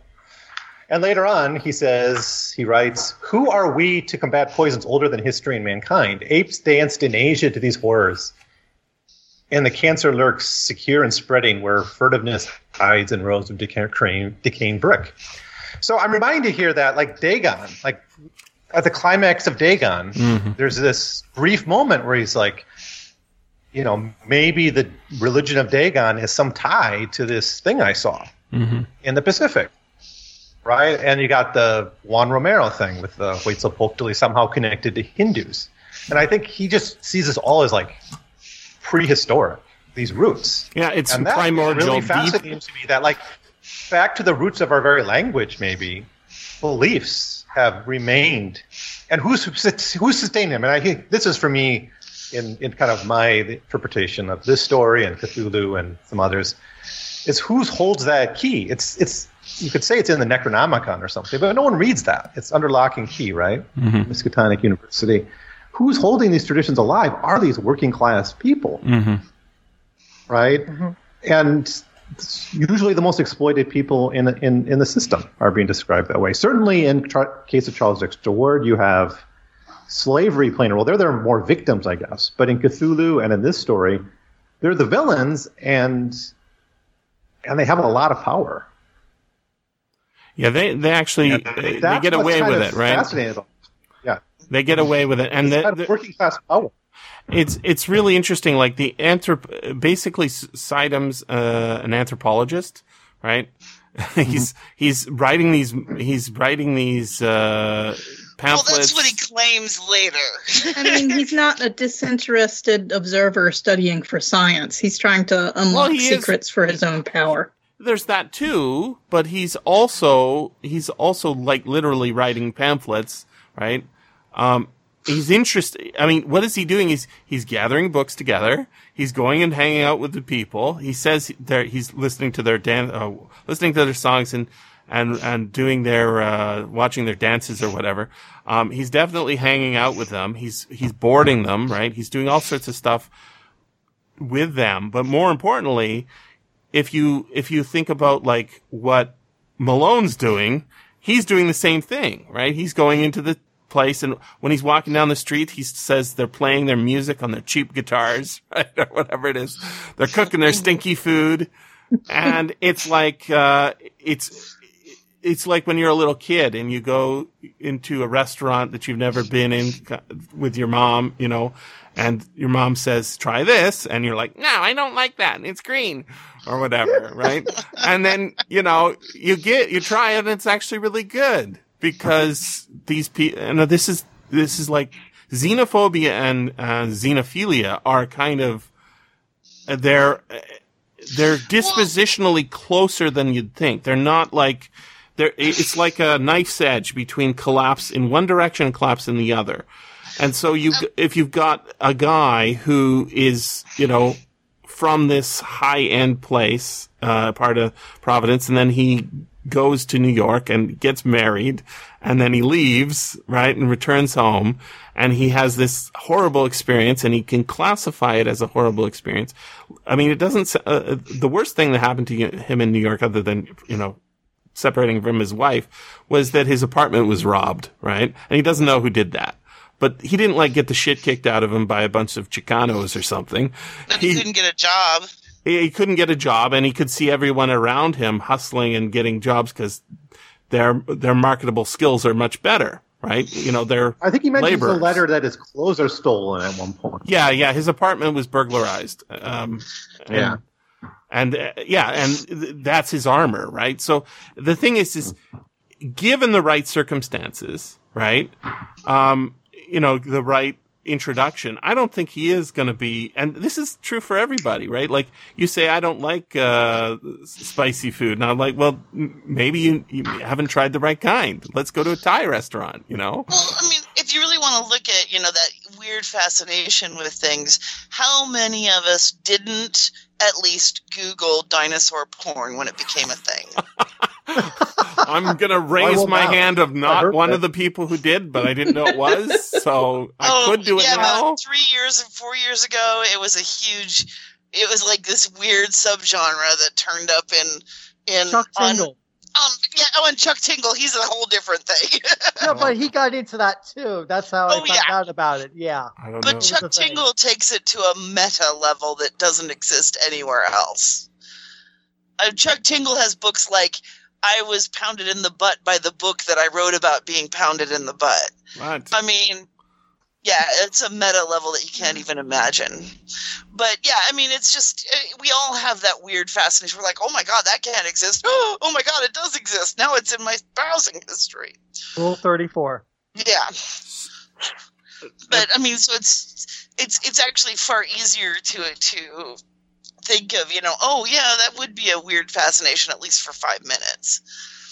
But, everybody has different levels. But anyway, sorry. But there's a big difference between, like a meme that pops up for, like I'm really into a couple. I think the Karen meme is really funny, and the wine ant meme. These are things that are current 2020 or maybe 2019. I'm a little behind the times memes, but that's different than like a massively old cultural tradition that has like that's what. If we call ourselves an anthropologist by hanging out on knowyourmeme.com, that's not the same thing as, going and hanging out with these weird speaking language folks. But I was thinking of, you're talking about how close the Lovecraft sphere is with his fascination. Yes. I mean, fear and fascination. I would not actually want to have sex with a Tyrannosaurus Rex. But at the same time, you just wonder who the hell thought of that and why and how do they explain that actually working, but and isn't it a reptile? But one other interesting thing I wanted to mention before is talking about how things are connected between like Mesoamerica and Southeast Asia, and India. Recently they found a set of monkey teeth, I think, in South America that definitely came from across the ocean. That were like prehistoric, so that monkeys somehow made it across the ocean on some vegetation or something. Or it was brought there. There is very tenuous evidence that there was Polynesian contact with the west coast of South America at some point, but it's very, very, very thin on the ground evidence. It's tantalizing as hell. It's wait, what? But but my first thought was they came across the Pacific because it was in Peru. Yeah. But I'm like, that's the bigger one. I mean, the Polynesians were badasses as far as, sailing across the Pacific, but I mean, Peru's a couple thousand miles further than they ever got in, that we know definitively, Easter Island and Hawaii. So it's like, really? But, so it's so I'm very skeptical about this. I'm excited, but skeptical, if you know what I mean. Yeah. But I mean, that was popular, like, I think way back in the 30s and 40s and stuff. I think partially it's because when they dated the Beringia Strait land bridge, and you try to say how long would it have taken people to settle down at the south, it didn't work out, and they found these sites. But I think now they think maybe people were migrating even earlier than 13,000. Longer, yeah.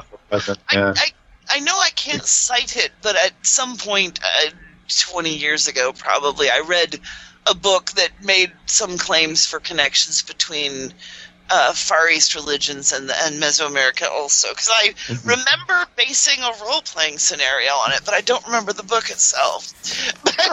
Well, it's not so far-fetched, but when you study like the Indo-European languages, you find those connections between the Sanskrit and Latin, right? Mm-hmm. So I don't remember too many of them, but one I do remember quite clearly was this like Sanskrit god, like Deus Pitter or something. I'm not sure how it's pronounced. Deus Pitter or something. And Zeus Pater or Jupiter. Yep. It's very Jupiter and Zeus Obviously, they're related, but there's a very similar god in the Sanskrit tradition. That sounds, I'm probably pronouncing it a bit wrong, but you can look this up. It's like Deus Pitter. And, it's because this word, Pitter, it's one of the clear connections between the South Asian languages and the European ones. Well, Magna Mater is called out in... to think that some ideas about those gods. The Magna Mater is called out in this story, and that's also called out in Rats in the Walls, right? So, and that's another deep, dig deep under the house, and what do you find, right? The Great Mother, yeah. And it's really fun to read. It's just like reading Philip K. Dick. When you read Lovecraft, you're basically reading the psychological, archaeological dig that he's doing on his own brain, because it's all set in his own places, and the people are all him and the people he knows, and so it's tied right in, right? I love dreams. I had a dream this morning. I tweeted it out. It's not very interesting. But Malone dreams, right? I think it was in section 6. Maybe section 7. Chapters? Are they chapters? I guess they're chapters. Malone's dream. Experience in full before he knew of Saturnin's death and transfer was curiously supplemented by some odd realities of the case, though there's no reason why anyone should believe it. Mm-hmm. So, yeah. So this is actually, I had dreams related to this story because I was so deep into the story over this last few days, and so if you're reading these books late into the night and then you go to sleep, and whether you remember them or not, your dreams are going to be tinged with whatever you're doing. Yeah, I mean, last night I was playing a Fate of Cthulhu game, and a very intense one, and I had dreams based on that game last night. It's like, oh God, I can't get the game out of my head. That's right. And I think this is very high up there in terms of really good Lovecraft stories, and I think it's because it doesn't resolve in ways that, I think that Dreams of the Witch House is too resolved. I don't like seeing, the black man. I like seeing the hints that the black man was there. And I guess it's there too, but I just found this much more plausible somehow. And it hit home. I thought it was really interesting. And I find it really poetic too. I mean, if you can turn racism and hate into poetry, which he did, he's really good at stringing together. I mean, I see other people do it too. I was reading some pastiche. There was a story I don't know if I sent it to you guys on Twitter, but it was called the South of Red Hook, and it was from 1972. And I was reading it, and it was like, oh, he's really good at capturing the Lovecraftian sort of collage of adjectives. He's got it real good. And then, but then I read this stuff, and it's like, no, Lovecraft's better at it. Cause and with Wayne June reading it, I know, Julie, you've got a nice reading on YouTube, but Wayne June, he's like the high priest of reading Lovecraft's, so he builds in a crescendo of piling the adjectives, and then the release, the horror. As he unpacked his adjectives. You got it. No, it's very much I love reading poetry. When it does a really good job. Especially when it's using sort of Clark Ashton Smith is so good at, he's making me look up stuff. But if you just listen for the sound, it sounds good. But then when you know what it means, it's like, wow, that's even better. Well, that's one thing that I do try to get people to listen to Lovecraft, because long ago, before there was a lot of audio, I had, of course, the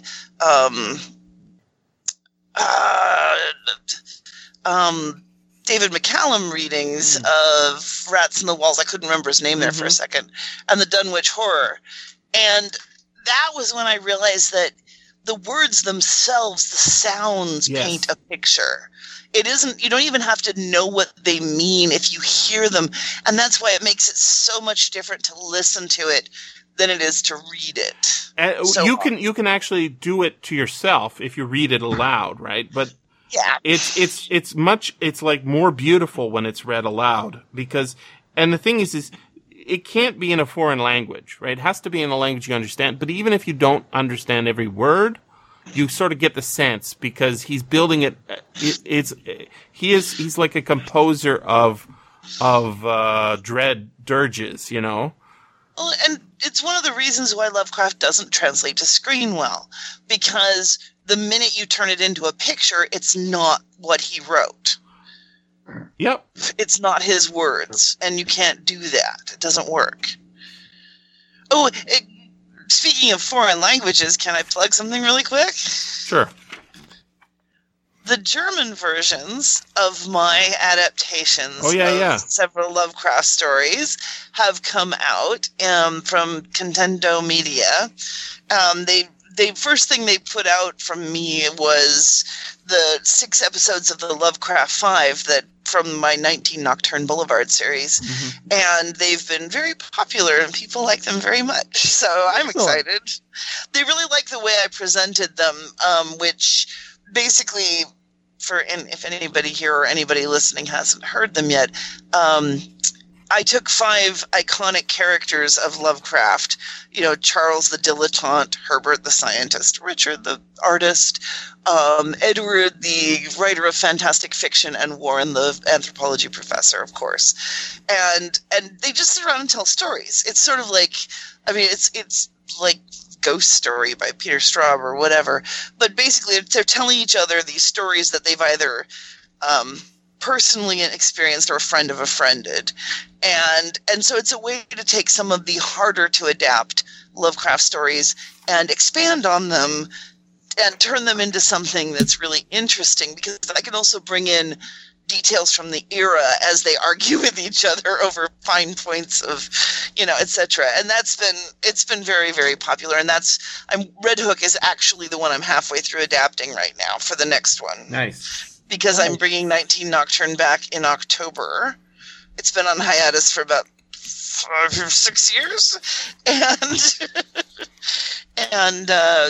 So anyway, thank you for letting me plug that.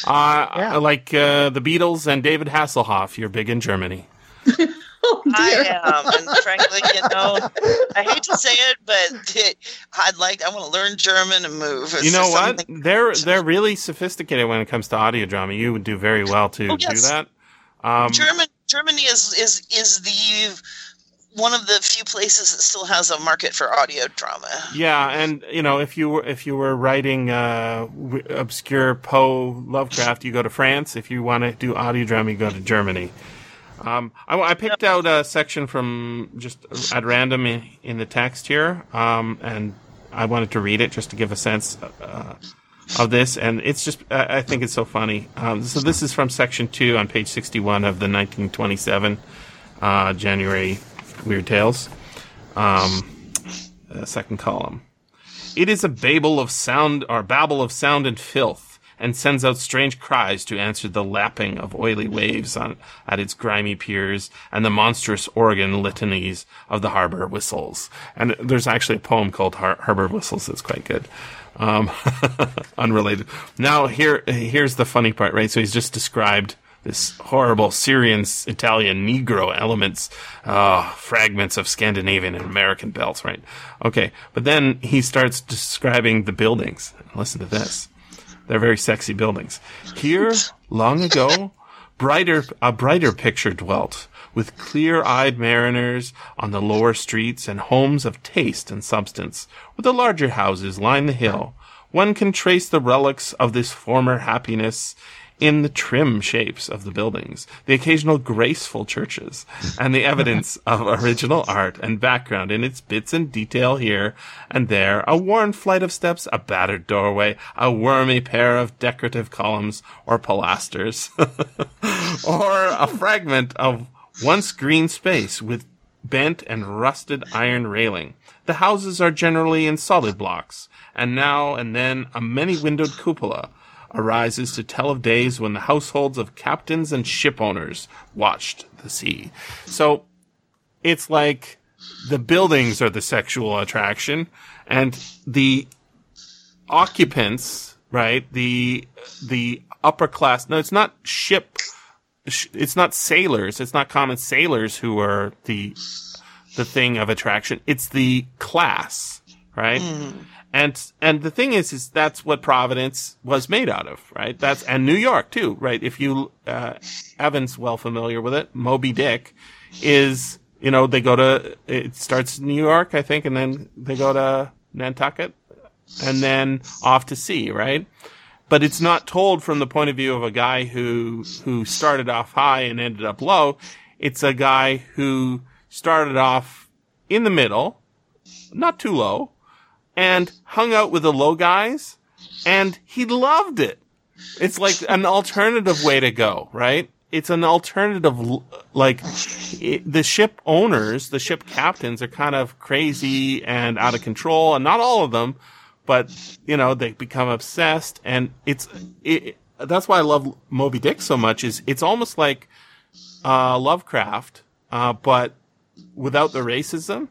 And so like... Well, it was a white whale. It's super homosocial, right? Like, there's tons and tons of guys on board the ship, and at one point, they're all squeezing each other's hands under the sperm, like the spermaceti. No good social distancing. They're like also, and like he's lying in bed with his husband, basically, and they essentially get married, and he floats to sea in his coffin, and it's like it's a beautiful male love story, and it's about embracing all these weirdos from all over the place, and it's the ship captains that are sort of out of control. And so you could almost read it as a Lovecraft story told from the point of view of a person not obsessed with an undersea creature. Right?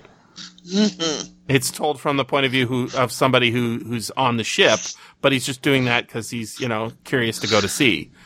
And that's like, it's really refreshing and delightful, but he has that same mind of like, he can do these wild poetic things. It's a super experimental.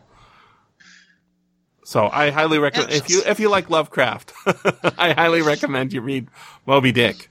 He's even more so than Hawthorne, who I really also like, but Hawthorne is like a little bit stodgy.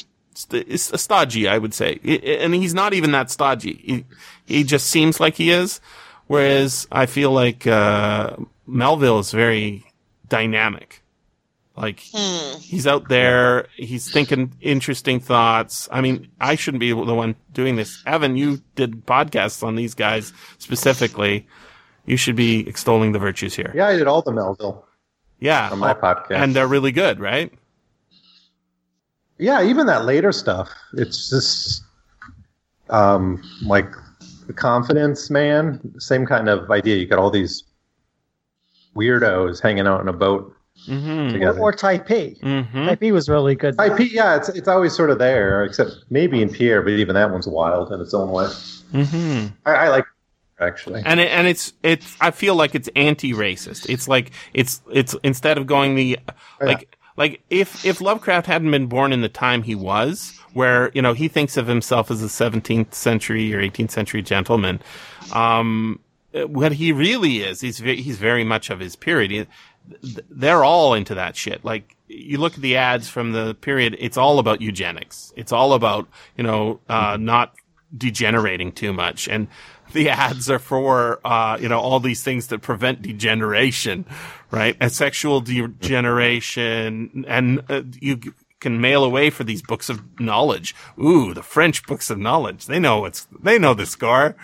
I actually talked about this in my read through of Lovecraft a little bit, and you said you talked about me scolding him from time, but I scold him when he was being not necessarily just for being stupid, racist, like that's what I'm trying to unpack. But childish. When he's being juvenile and silly, like where he's a grown man, 25, like signing his letters, "God save the king," and this. That's what I'm saying. It's so ridiculous. It's sickening. But I just think it's a bizarre century for him to try to emulate. I know he likes the Samuel Johnson kind of stuff. He wrote that whole story. He's hanging out with all different writers. I think that's his vision of the 18th century. But the 18th century, if you want to know the roots of racial amalgamation in America, look to the 18th century. You got all these different migrants coming in. You got the slave trade. You got assimilation with Indians. It's interbreeding, mixing with the Indians and the frontier, the maroon communities. And if you the Atlantic in the 18th century was a racial soup. And if you think that it's wild that's the century yeah, it's just weird to me that's the century he seems to emulate because it's the most global. It's the first global century. I think one of the things is, the stuff that we have from back then is written from the literate point of view, which is the rich point of view, right? This is why when you read 19th century stuff, they're always like Jane Austen, right? They're always talking about how many pounds a year that person takes in. Well, the reason they take those pounds in is because they have investments, right? That's what they live on. And those are the folks that aren't the regular folks who are milking the cows and shoeing the horses and making the shoes in the factories, right? And those people didn't write anything. Now, in the 1919 and 1920s and 1930s, all those people are reading books and they're writing books, and the books they're writing, they're not only writing about the hoity-toits, right? Mm-hmm. And so there is this class is like the biggest issue. It's not when people really, they get mad at Lovecraft about races. He's a white male. It's not his maleness. It's not his whiteness. It's his class that is fucking up his brain.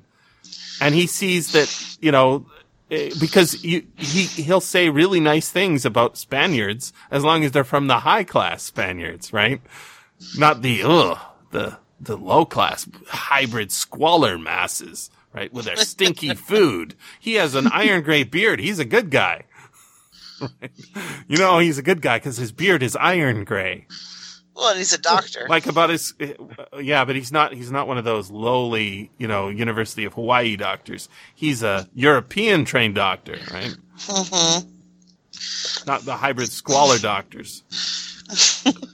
So I have a really good idea for a book, I would say a story. Do you guys know about the Massey affair in Hawaii? It was talked about in a recent episode of, the Voluminous podcast, which is the H.P. Lovecraft letters. Lovecraft letters about right. Howard. So I actually was familiar with this because of a documentary on PBS that's really good, and I think it's on YouTube.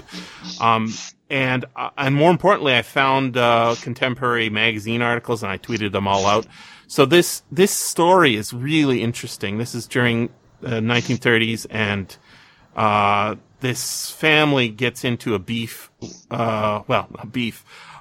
There's this wealthy officer class Navy officer whose wife flees a party in Hawaii. They were fighting at the party. She walks home. And then she calls him at the party from home and says, "You need to come home right now." And he goes home and he says, "What's the issue?" And she says, "I was attacked on my way home." And he says, "Well, this is really serious. Let's get the police involved." And she said, No. Basically, she's a liar.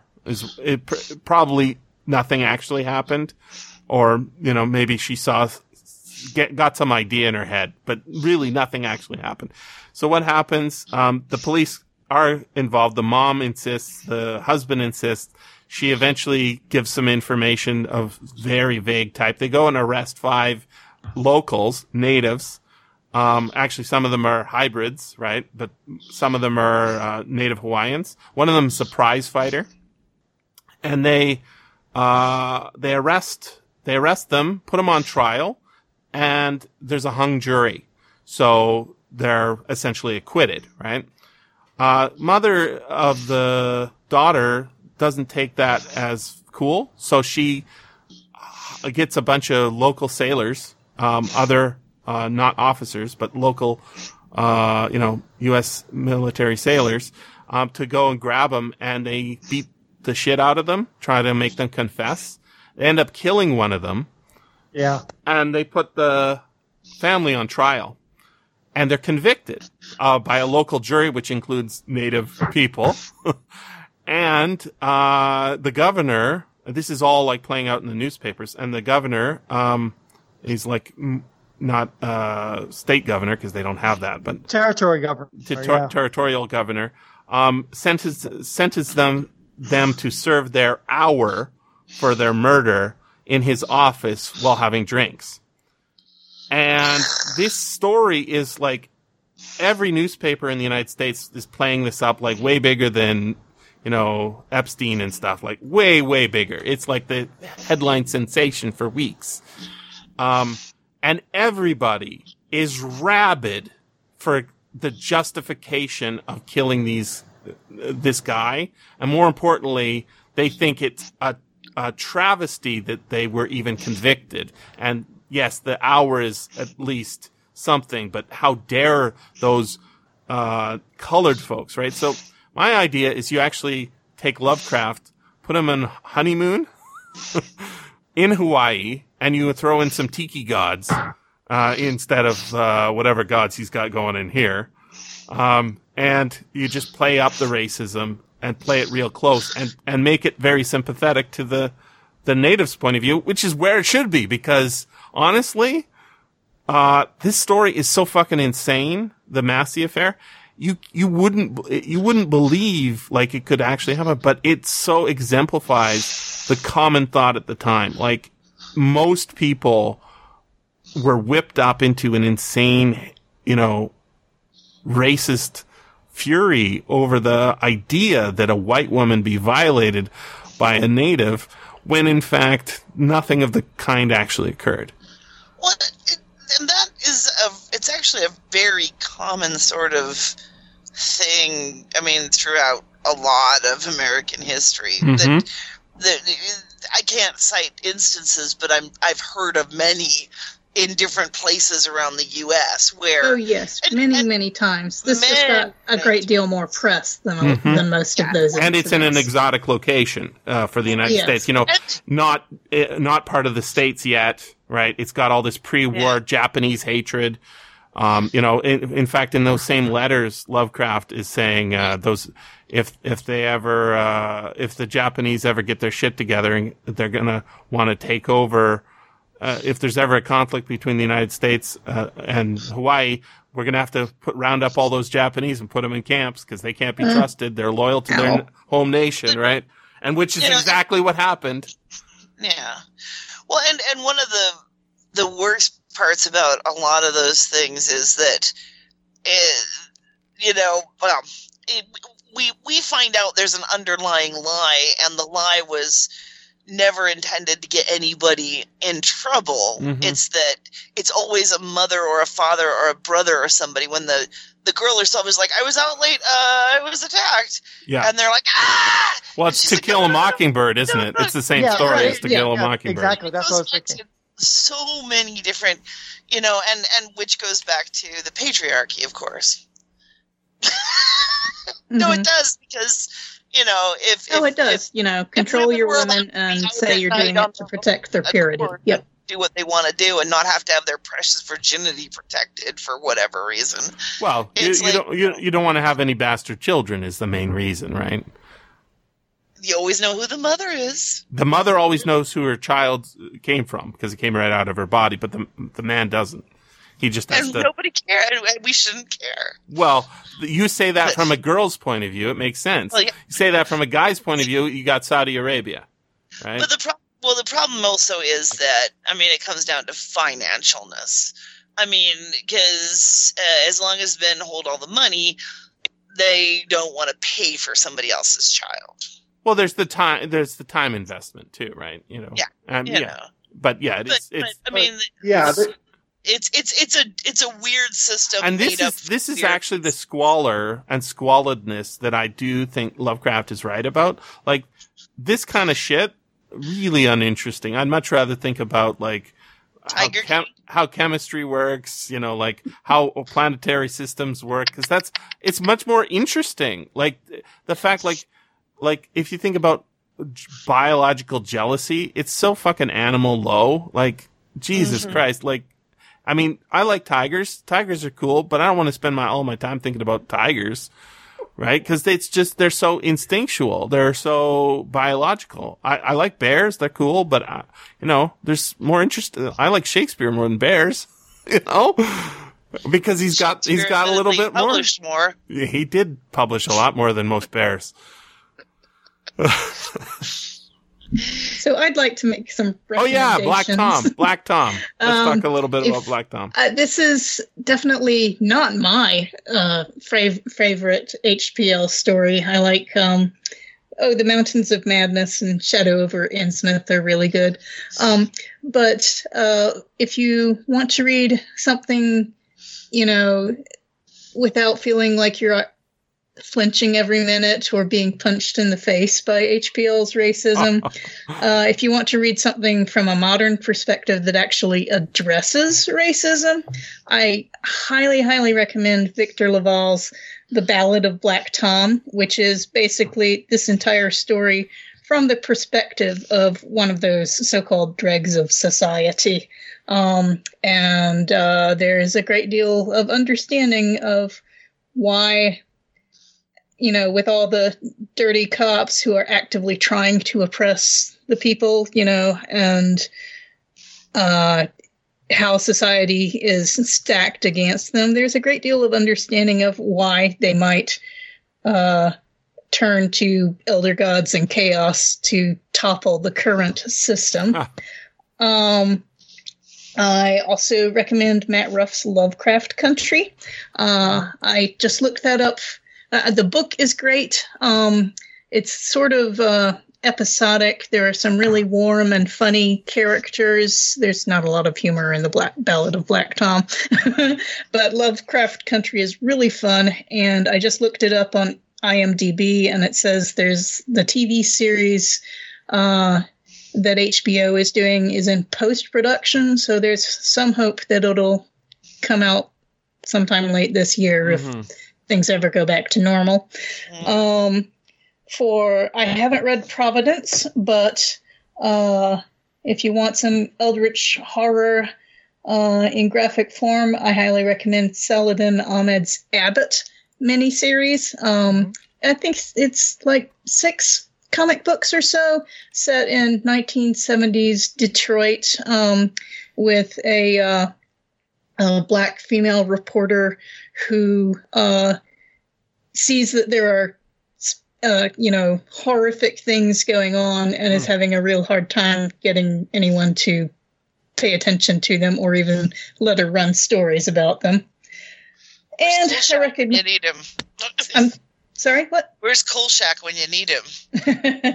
From Night Strike, right, to back right. her up. Yep. You say 70s, and I'm like, And one last recommendation is for Bitter Roots, also a series of comic books that is set in 1920s Harlem, where racism itself is a force that creates eldritch horrors. And there's a family of alchemists in Harlem who are trying to combat this. Trish, have you read? All of those are things that I think I don't think anybody should read this story alone by itself without context. Yeah. If you are studying the history of the genre, then yes, maybe you want to read it, but you don't actually have to subject yourself to it if you want to. It's not that bad. Maybe was there Maybe it's not bad for you, Jesse, but I think there are a lot of people that will feel it perhaps more deeply and have a lot of more resonance with their own lives at the racism expressed in this. So for people who don't want to have to go through that, I recommend those 4 things that I just recommended. Well, I just want to clarify. Nice. Was there any censorship of this version, like the reading? Julie, I didn't hear your whole thing. Was there the N-word used in the story at all? I don't think it was, well, right? No, of course not. But that doesn't mean that. I mean, no, I say of course not because some of them it wasn't about people of African well, descent. It's Negroid. It's yellow, lots of yellow. Yeah, it's yellow peril more than anything else. Yeah, and it's not even really. Yeah, it's West Asia. So weird that it's the Kurds. I mean, being such a small group that they focus on. I think you're right. You just read that book that you sent the link to, and it's fun. It's interesting. In fact, I know that in a very contemporaneous issue of Weird Tales, there is the peacock's feathers on the cover, written by maybe E. Hoffman Price, and this symbol, the peacock's feather, is actually the last page of issue 2 of Providence. There's a very happy-looking young man on the last page of issue 2, and he's holding a bundle of peacock's feathers as if he's selling them and handing them out. And he's got these 3 claw marks, not made by a human hand on his face, but he's super happy. Okay. Hey, one thing I wanted to just touch on, because it's one of my personal hobby horses in almost every single, Lovecraft story, is, once again, the chick doesn't even get a name. Yeah. You're right. The girl of high birth that he marries. And who's slightly his relative. Yep. Well, it's not, Lilith gets a name, so you're good. Yeah. Yeah, great. Yeah, because that's not even... She doesn't even get a last name. It's terrible. She's like Madonna. Lilith only needs one name. I want to talk Lilith about... is so unrecognizably not female that he flees rather than says. But anyway, I want to talk about Trish's point. I don't think that this is that bad. I am very sensitive to racism. I'm not a big fan of it. I think that there is racism in here. It's expressed by the narrator, more than Malone, more than anybody else. The narrator's the sort of fucked up brain. And yet I think that it's really beautiful. Like I'm not a big fan of going around saying, racism is beautiful. That's not what I'm saying. I'm saying, like, it's almost like the way I don't think that the guy who wrote, it's the Kung Fu guys. God damn it. Sax Fu Manchu. Sax Romer? Yeah, Sax Romer. Fu Manchu. Fu Manchu, his writing skill's not very good. Like, it's okay. It's competent. But, what's fun about that is that Fu Manchu is so cartoony and cool. You don't care about his British heroes, the Petrie and Dr. Petrie and whatever the other guy's name is. They're kind of lame. They're kind of like the upholders of the shitty, British American empire that, they think is so wonderful. We love spending time with Fu Manchu and his daughter and their evil machinations because they're colorful and they're rich and they're full of life. And Petrie. I've read a couple of those books, and I agree with you there. The villains are the so-called villains are the more interesting one, and Sax Romer actually expresses some arguments on their side that, make a lot of sense. Yeah, and as the books go by, he gets more and more like that. You don't necessarily want Fu Manchu ruling the world, but throwing off Western imperialism, sure. He actually lets Fu Manchu make some good arguments about that. Yeah, no, he's the more interesting, and as the books go by, right, the fact that they never, defeat him and, dance on his grave, right? It's always a temporary setback, right? Mm-hmm. That actually, it speaks to that sort of, that's why, when you read Robert E. Howard, he has some really horrible stories in terms of racism. But they're not horrible in terms of, if you read them today, you're going to become racist. Almost nobody who reads these stories, comes away saying, you know what? That guy really makes a lot of sense. And I don't see a lot of trauma that can be, this isn't it's so distant from the, you're not going to see, I mean, maybe if you had your kid kidnapped and you saw they said they saw the kid in the window and then they couldn't find the kid, that would traumatize you. But I don't think that this is very damaging in terms of, going to hurt your brain, Well, it's offend full your of feelings. microaggressions, if nothing else. I think they're macroaggressions. Falling apart because other people live there. They're macro. They're big. They're broad strokes, I think. Rather than, this is not, he's not passively attacking these people. He's actively saying he's composing a sort of a, Paean? Yeah, it's a pan. One of those, yeah, it's a poem of like, ugh, disgusting. Also, look how sexy they are. Oh, wait, no. So it's like a big piece of beautiful, like, I don't think this is his best work, but I think it's very up there in terms of really doing so much in such, you were saying, Evan, that it was so short. And yet it has so much going on. I remembered it as much. Yeah, I thought it was like an hour and a half, but it's only an hour. That's right? happening. But I was just surprised when I saw the audiobook. It's very deep. 1 hour. Like, there's. My feeling on the race thing here is I don't think this story is worse than the Call of Cthulhu. I think the Call of Cthulhu is as racist as this story. It just, you don't have the narrator because that's told in that much more objective way, right? With those different documents. It's a documentary story, right? Mm-hmm. This has a narrator who has these views about Red Hook and the people that live there. And so it comes off that way, but I don't think at the essence, it's telling very much a similar story. Mm-hmm.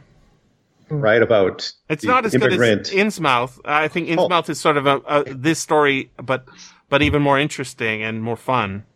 But it's very my personal history with this story, the Red Hook, is when I first read it, I was taken aback by the language, and I didn't think much of the story, though. And I thought it was fine, but I didn't ponder it too much. And then I wrote my article, the Innsmouth Look article, and the reviewer said, you got to put in Red Hook.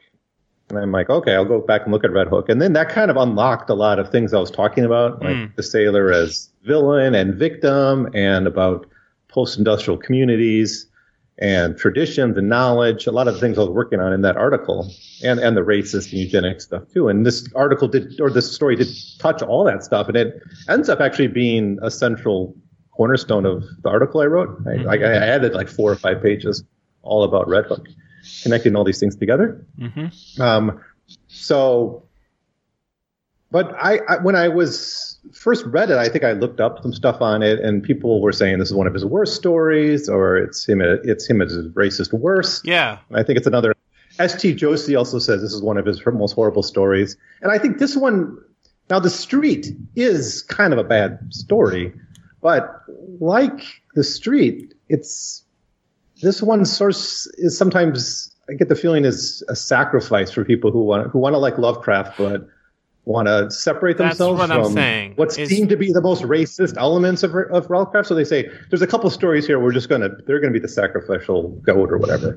We're going to say these are the bad ones, and this lets us enjoy Call of Cthulhu without realizing just how deep, just as racist in my view, the Call of Cthulhu, or even more so. I mean, Horror Roker is no picnic, but I think Call of Cthulhu, that racism is a lot more prevalent here. It's a broader brush here, whereas the Call of Cthulhu, you feel it in its words. Where here it's like, oh yeah, Red Hook, where all those nasty, dirty foreigners live. Whereas Call of Cthulhu, it's very much root and branch of the entire story and of the plot. Because it's also all about foreigners and miscegenation and weird cults that spread around the world. Mm-hmm. It's like, but even they seem to be so similar. I mean, it's here. It's a little more distant as far as what they're actually doing. Because it just seems like, what are they actually transforming people, or there's more of a distance as to what they're doing. Whereas in Call of Cthulhu, it's a lot more explicit what they're doing, I think. I prefer this to Call of Cthulhu. I think it's more subtle. I think that one has that big, thing. I would say less defined rather than more subtle. It's a little less defined, and that's a good thing. That's what I mean. Yeah, it's like he isn't saying this is what happened, and there's a journal. Like there's that distancing with the narrator. We get Suidam's story, and we get Malone's story, and then we're left to just say, and it doesn't come back and says, this is exactly like, and I really dig that. And because it's got that beauty of language, it is an incantation. Yeah, it's got this ridiculous, element to it. But honestly, that's also some of the fun of playing a game like Call of Cthulhu, right? Is that there's these secret cults and they're doing bad stuff. This is kind of, I think this is why, like, one of my friends, Will, Emmons, I want to say Emmonsky, Will Emmons, he's watching those, ancient astronauts shows or whatever. It's fucking stupid, right? Ridiculous. But, and another guy on Twitter was asking me about the, current plague theories that the Chinese invented, the coronavirus in a lab or something. And I'm like, what's so interesting is people who don't read fiction, right? They don't understand that almost all the fun ideas that they're playing with as possible, conspiracies are actually just from stories. Like, they're from fiction stories. So, like, the one I was saying is, if you watch the opening credits of Survivors, there's a Chinese guy in a Chinese lab who accidentally spills a virus, and he gets on an airplane. This is the opening credits. He gets on the airplane and he starts feeling unwell. The airplane lands, and then we see all these other airplanes taking off, and we see all these passport stamps in all the different cities all over the world. And then the story starts, and everybody's dead. The giant plague killed everybody. So it was built and made in a Chinese lab in this story, right? Accidentally released, accidentally killed all these people. And why are people saying coronavirus is, because somebody watched this show and somebody overheard, and then they said, this is how the game of telephone works. But if you don't actually immerse yourself in the fiction or the TV shows from the 1970s or right? I was saying to Will that now explain why 5G causes it. Give me a few minutes. Yeah. Give me a few minutes. But, because 5G is from China, right? Remember last year they were saying, they're doing this whole weird persecution. Go back to Telephone, the movie where they... Well, Huawei is right now in Vancouver. The daughter of the CEO is arrested and waiting extradition to the United States for 5G stuff, basically. So there is a kind of conspiracy mindedness to it, but more importantly, like, the year after, Jack London's The Red One, a story with an ancient astronaut spaceship, that's when we start getting ancient astronaut stories, 1919. It's crazy. Like, or maybe it's 1916 and it's like 1919 is the next. It's like people read the story and then they start writing, Chariots of the Gods and all sorts of silly stuff because it's a cool idea and they just run with it. But if you trace these things back, like, I'm pretty sure whatever witch cults they had, they weren't like actually summoning up Lilith. I'm pretty sure that's how it I don't think worked. they were summoning up Lilith, but I kind of accept this, at least intellectually, if not with any real evidence. There's a great book, I mentioned it before here too, this Cultures of Darkness by Brian Palmer, which talks about all these different working class, basically cultures of the night, and he sees them all as kind of antagonistic to the system and the state and capitalism in various ways. But he starts with the witches, and he ends up talking, he talks about like Haitian voodoo cults and the Venetian masquerade, the Masons, all the way up to jazz clubs and stuff like that. It's a really wonderful, sprawling kind of epic history of working class cultures of resistance. But he kind of gets to this that, okay, they're not really worshiping and they're not really having sex with the devil or whatever. What's the name of the witch hunting book called? Malleus Maleficarum. Yeah. They're not really having sex with the devil, but you can imagine, it doesn't take that much imagination to look that these are people who, they're always one bad harvest away from starvation, or some noble who's going to conscript your kids as squires to fight some stupid war, or an army's going to come through and slaughter everyone. I mean, And you're like on your believe their tiptoes in genitals water, can right? disappear. Hoping the tide's not going to come in, and the tide will come in, right? That's the life you live. And so, for some, Christianity fills in that, gives them, and that's certainly what the priests want. Christianity fills in that uncertainty with eternal life. But aren't you going to hedge your bets if you're in that position? Aren't you also going to have the horseshoe? Aren't you also going to have the little lucky charm? The transubstantiation is that, right? It's Yeah. the leftover, they don't actually think they're eating Jesus, do they? They don't think the priest actually calls up his blood and puts it in the cup, do they? It's like, well, not exactly, but they kind of do.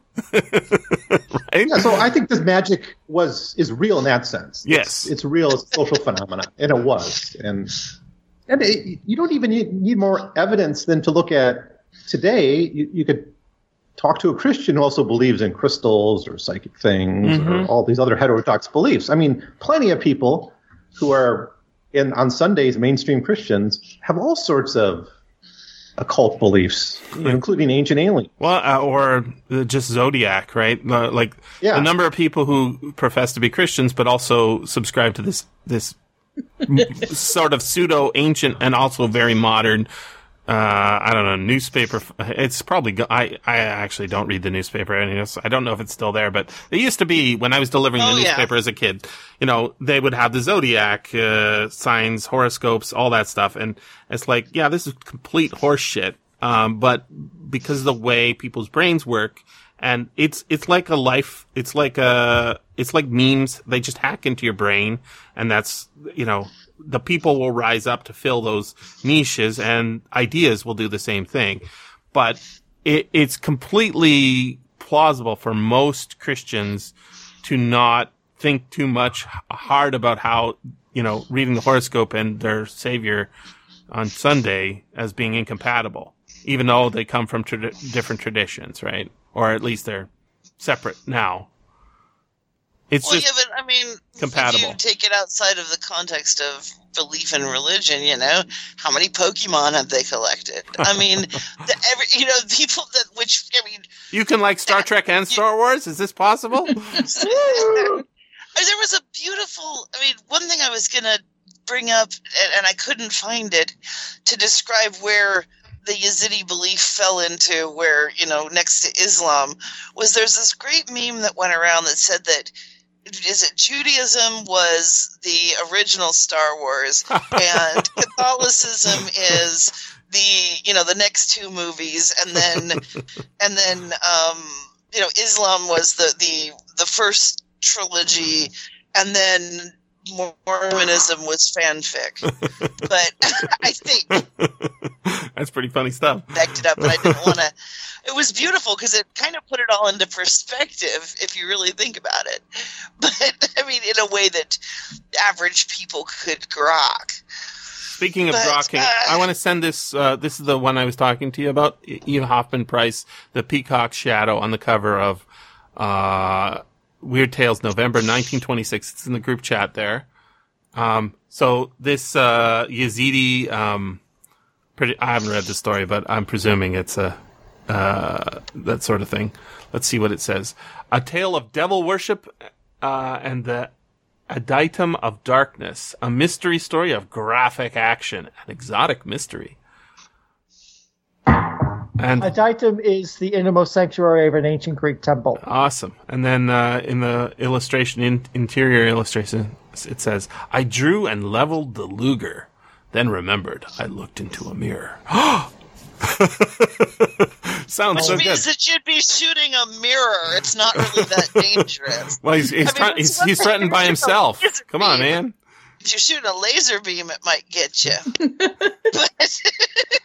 You might get hit by some flying glass shards. This guy, E. Hoffman Price, he co-wrote a story with Lovecraft called Through the Gates of the Silver Key, and they were corresponding friends. Oh yeah, no, it's just. He visited him in New Orleans in 32. It says. This stuff's in the air for sure. Everybody's reading the contemporary stuff. Totally worth reading, I think. Don't be put off by Trish's. There's no trigger warnings needed, I don't think. Only because it's, not specifically picking on specific apart from unless you happen to be a Kurd. Yeah, I mean, I'm sure some Kurd could be offended, but they got busy. They got way more heavy shit to deal with right now. Yeah. I mean, give the Kurds their own homeland, Kurdistan. Let them have their place, and or at least just not drop them off the edge of the world like we frickin' did. Well, I mean, it's happened many, many, many times, and it'll happen many, many more times until they get their own homeland. Somebody who's had your back, and you just walk away from them.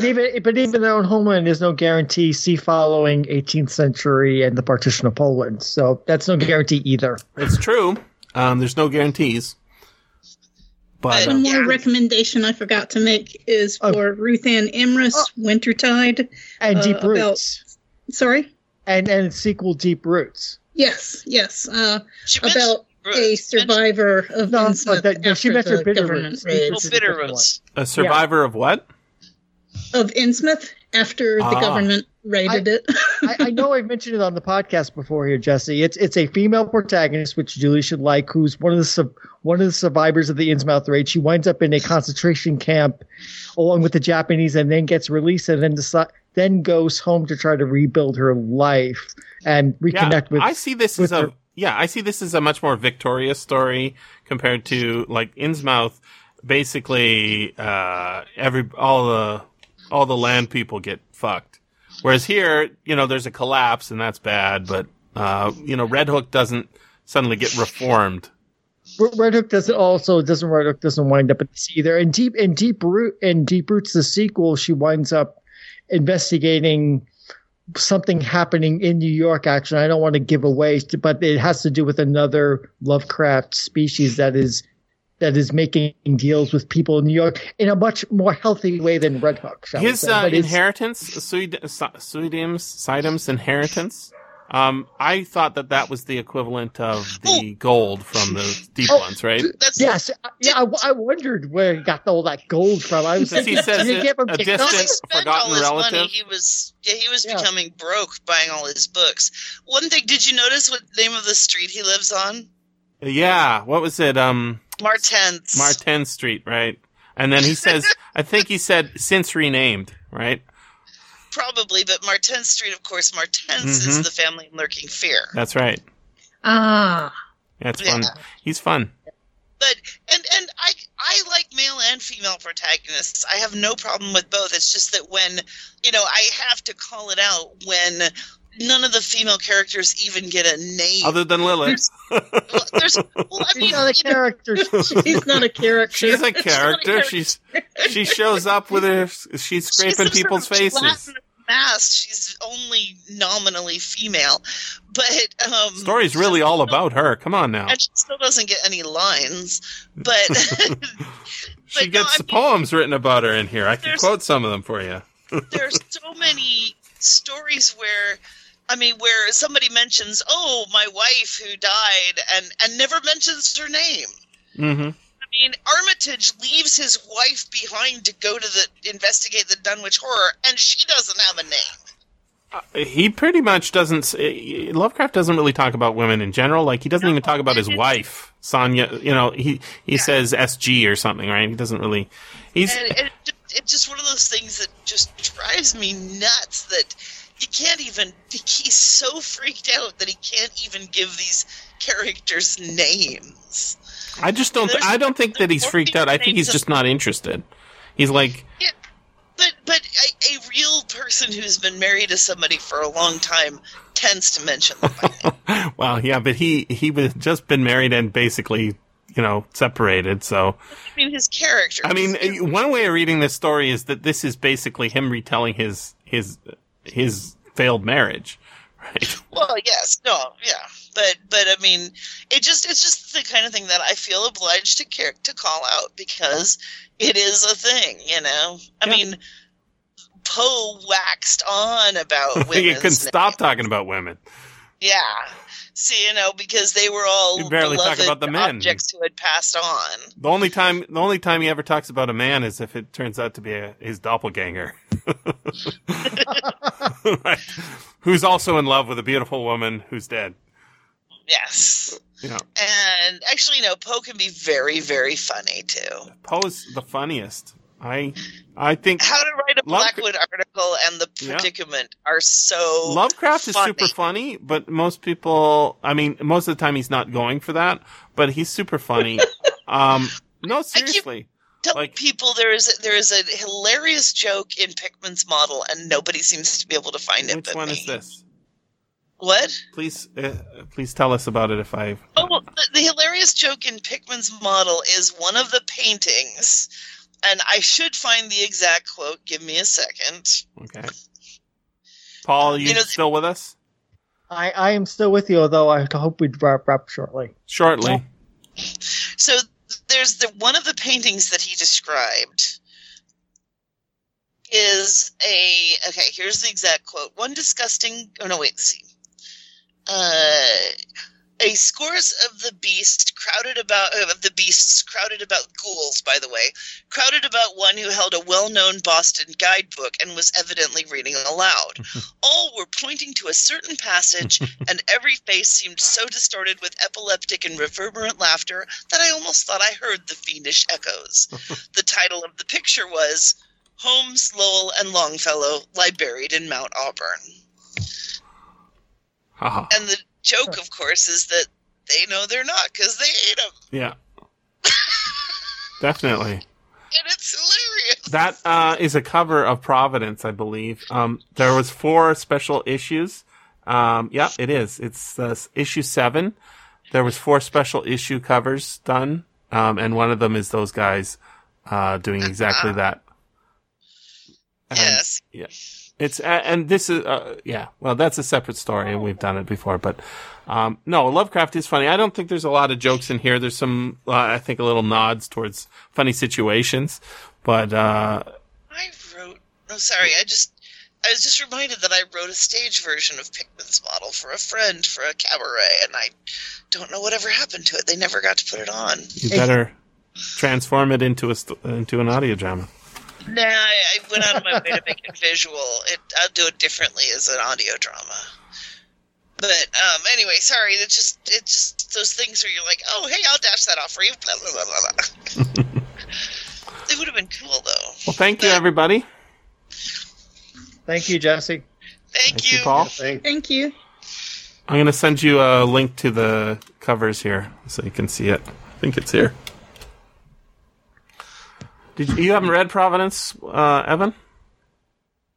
Providence? Yeah, the Alan Moore comic? I never got around to it. It's at the bottom. I can't read comics on the computer. No, I have one of those. You need to buy the... I have one of those readers. What is it? I don't know. CBR? CD display, is that it? CD display, yeah. That's the one I use. I don't know, and I downloaded a bunch. I downloaded like a bunch of like Stephen King stuff, some heavy metal stuff, the Dark Tower. Scroll to the bottom, Julie. Sorry, I just don't like reading on the computer. Scroll to the bottom of the link I just sent. I think it's because why? Like the text is too small. Like for my. You need to just buy the. I mean, it's already all caps, so it's hard enough to read comics that way. But just I don't know, something get the paper, with the man. size of.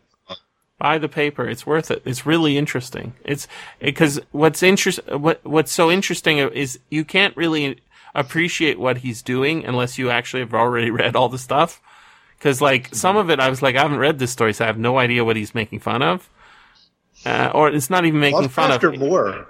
Moore, I can't tell what Moore is talking about.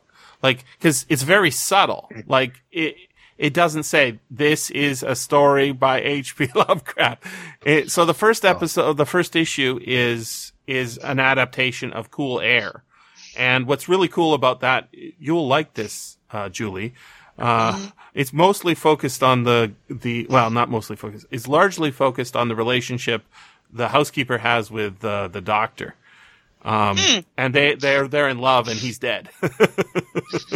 Mrs. Herrero is who actually does get a name in that story. And then the second one, she's one of the only Lovecraftian female characters who also has spoken lines. Yeah, in a story with a thick Spanish accent. Who cares? What's so cool is he takes Lovecraft stories and then he flips them on their head, and then because they look familiar, so like everything that's negative becomes positive, and everything that's positive becomes negative, kind of. Well, and then he adds in other stuff and the Night Gallery interpretation. version also turned it into a romance. Of Pickman's model? No, of Cool Air.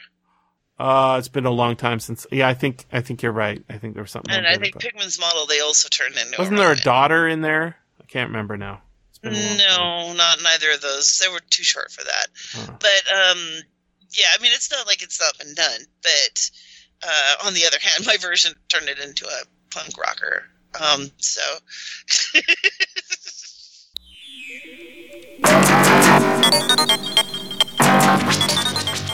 This has been the SFF Audio Podcast. Please join us at www.sffaudio.com. And thanks for listening. If you enjoyed this podcast, consider becoming a patron at patreon.com/SFFaudio.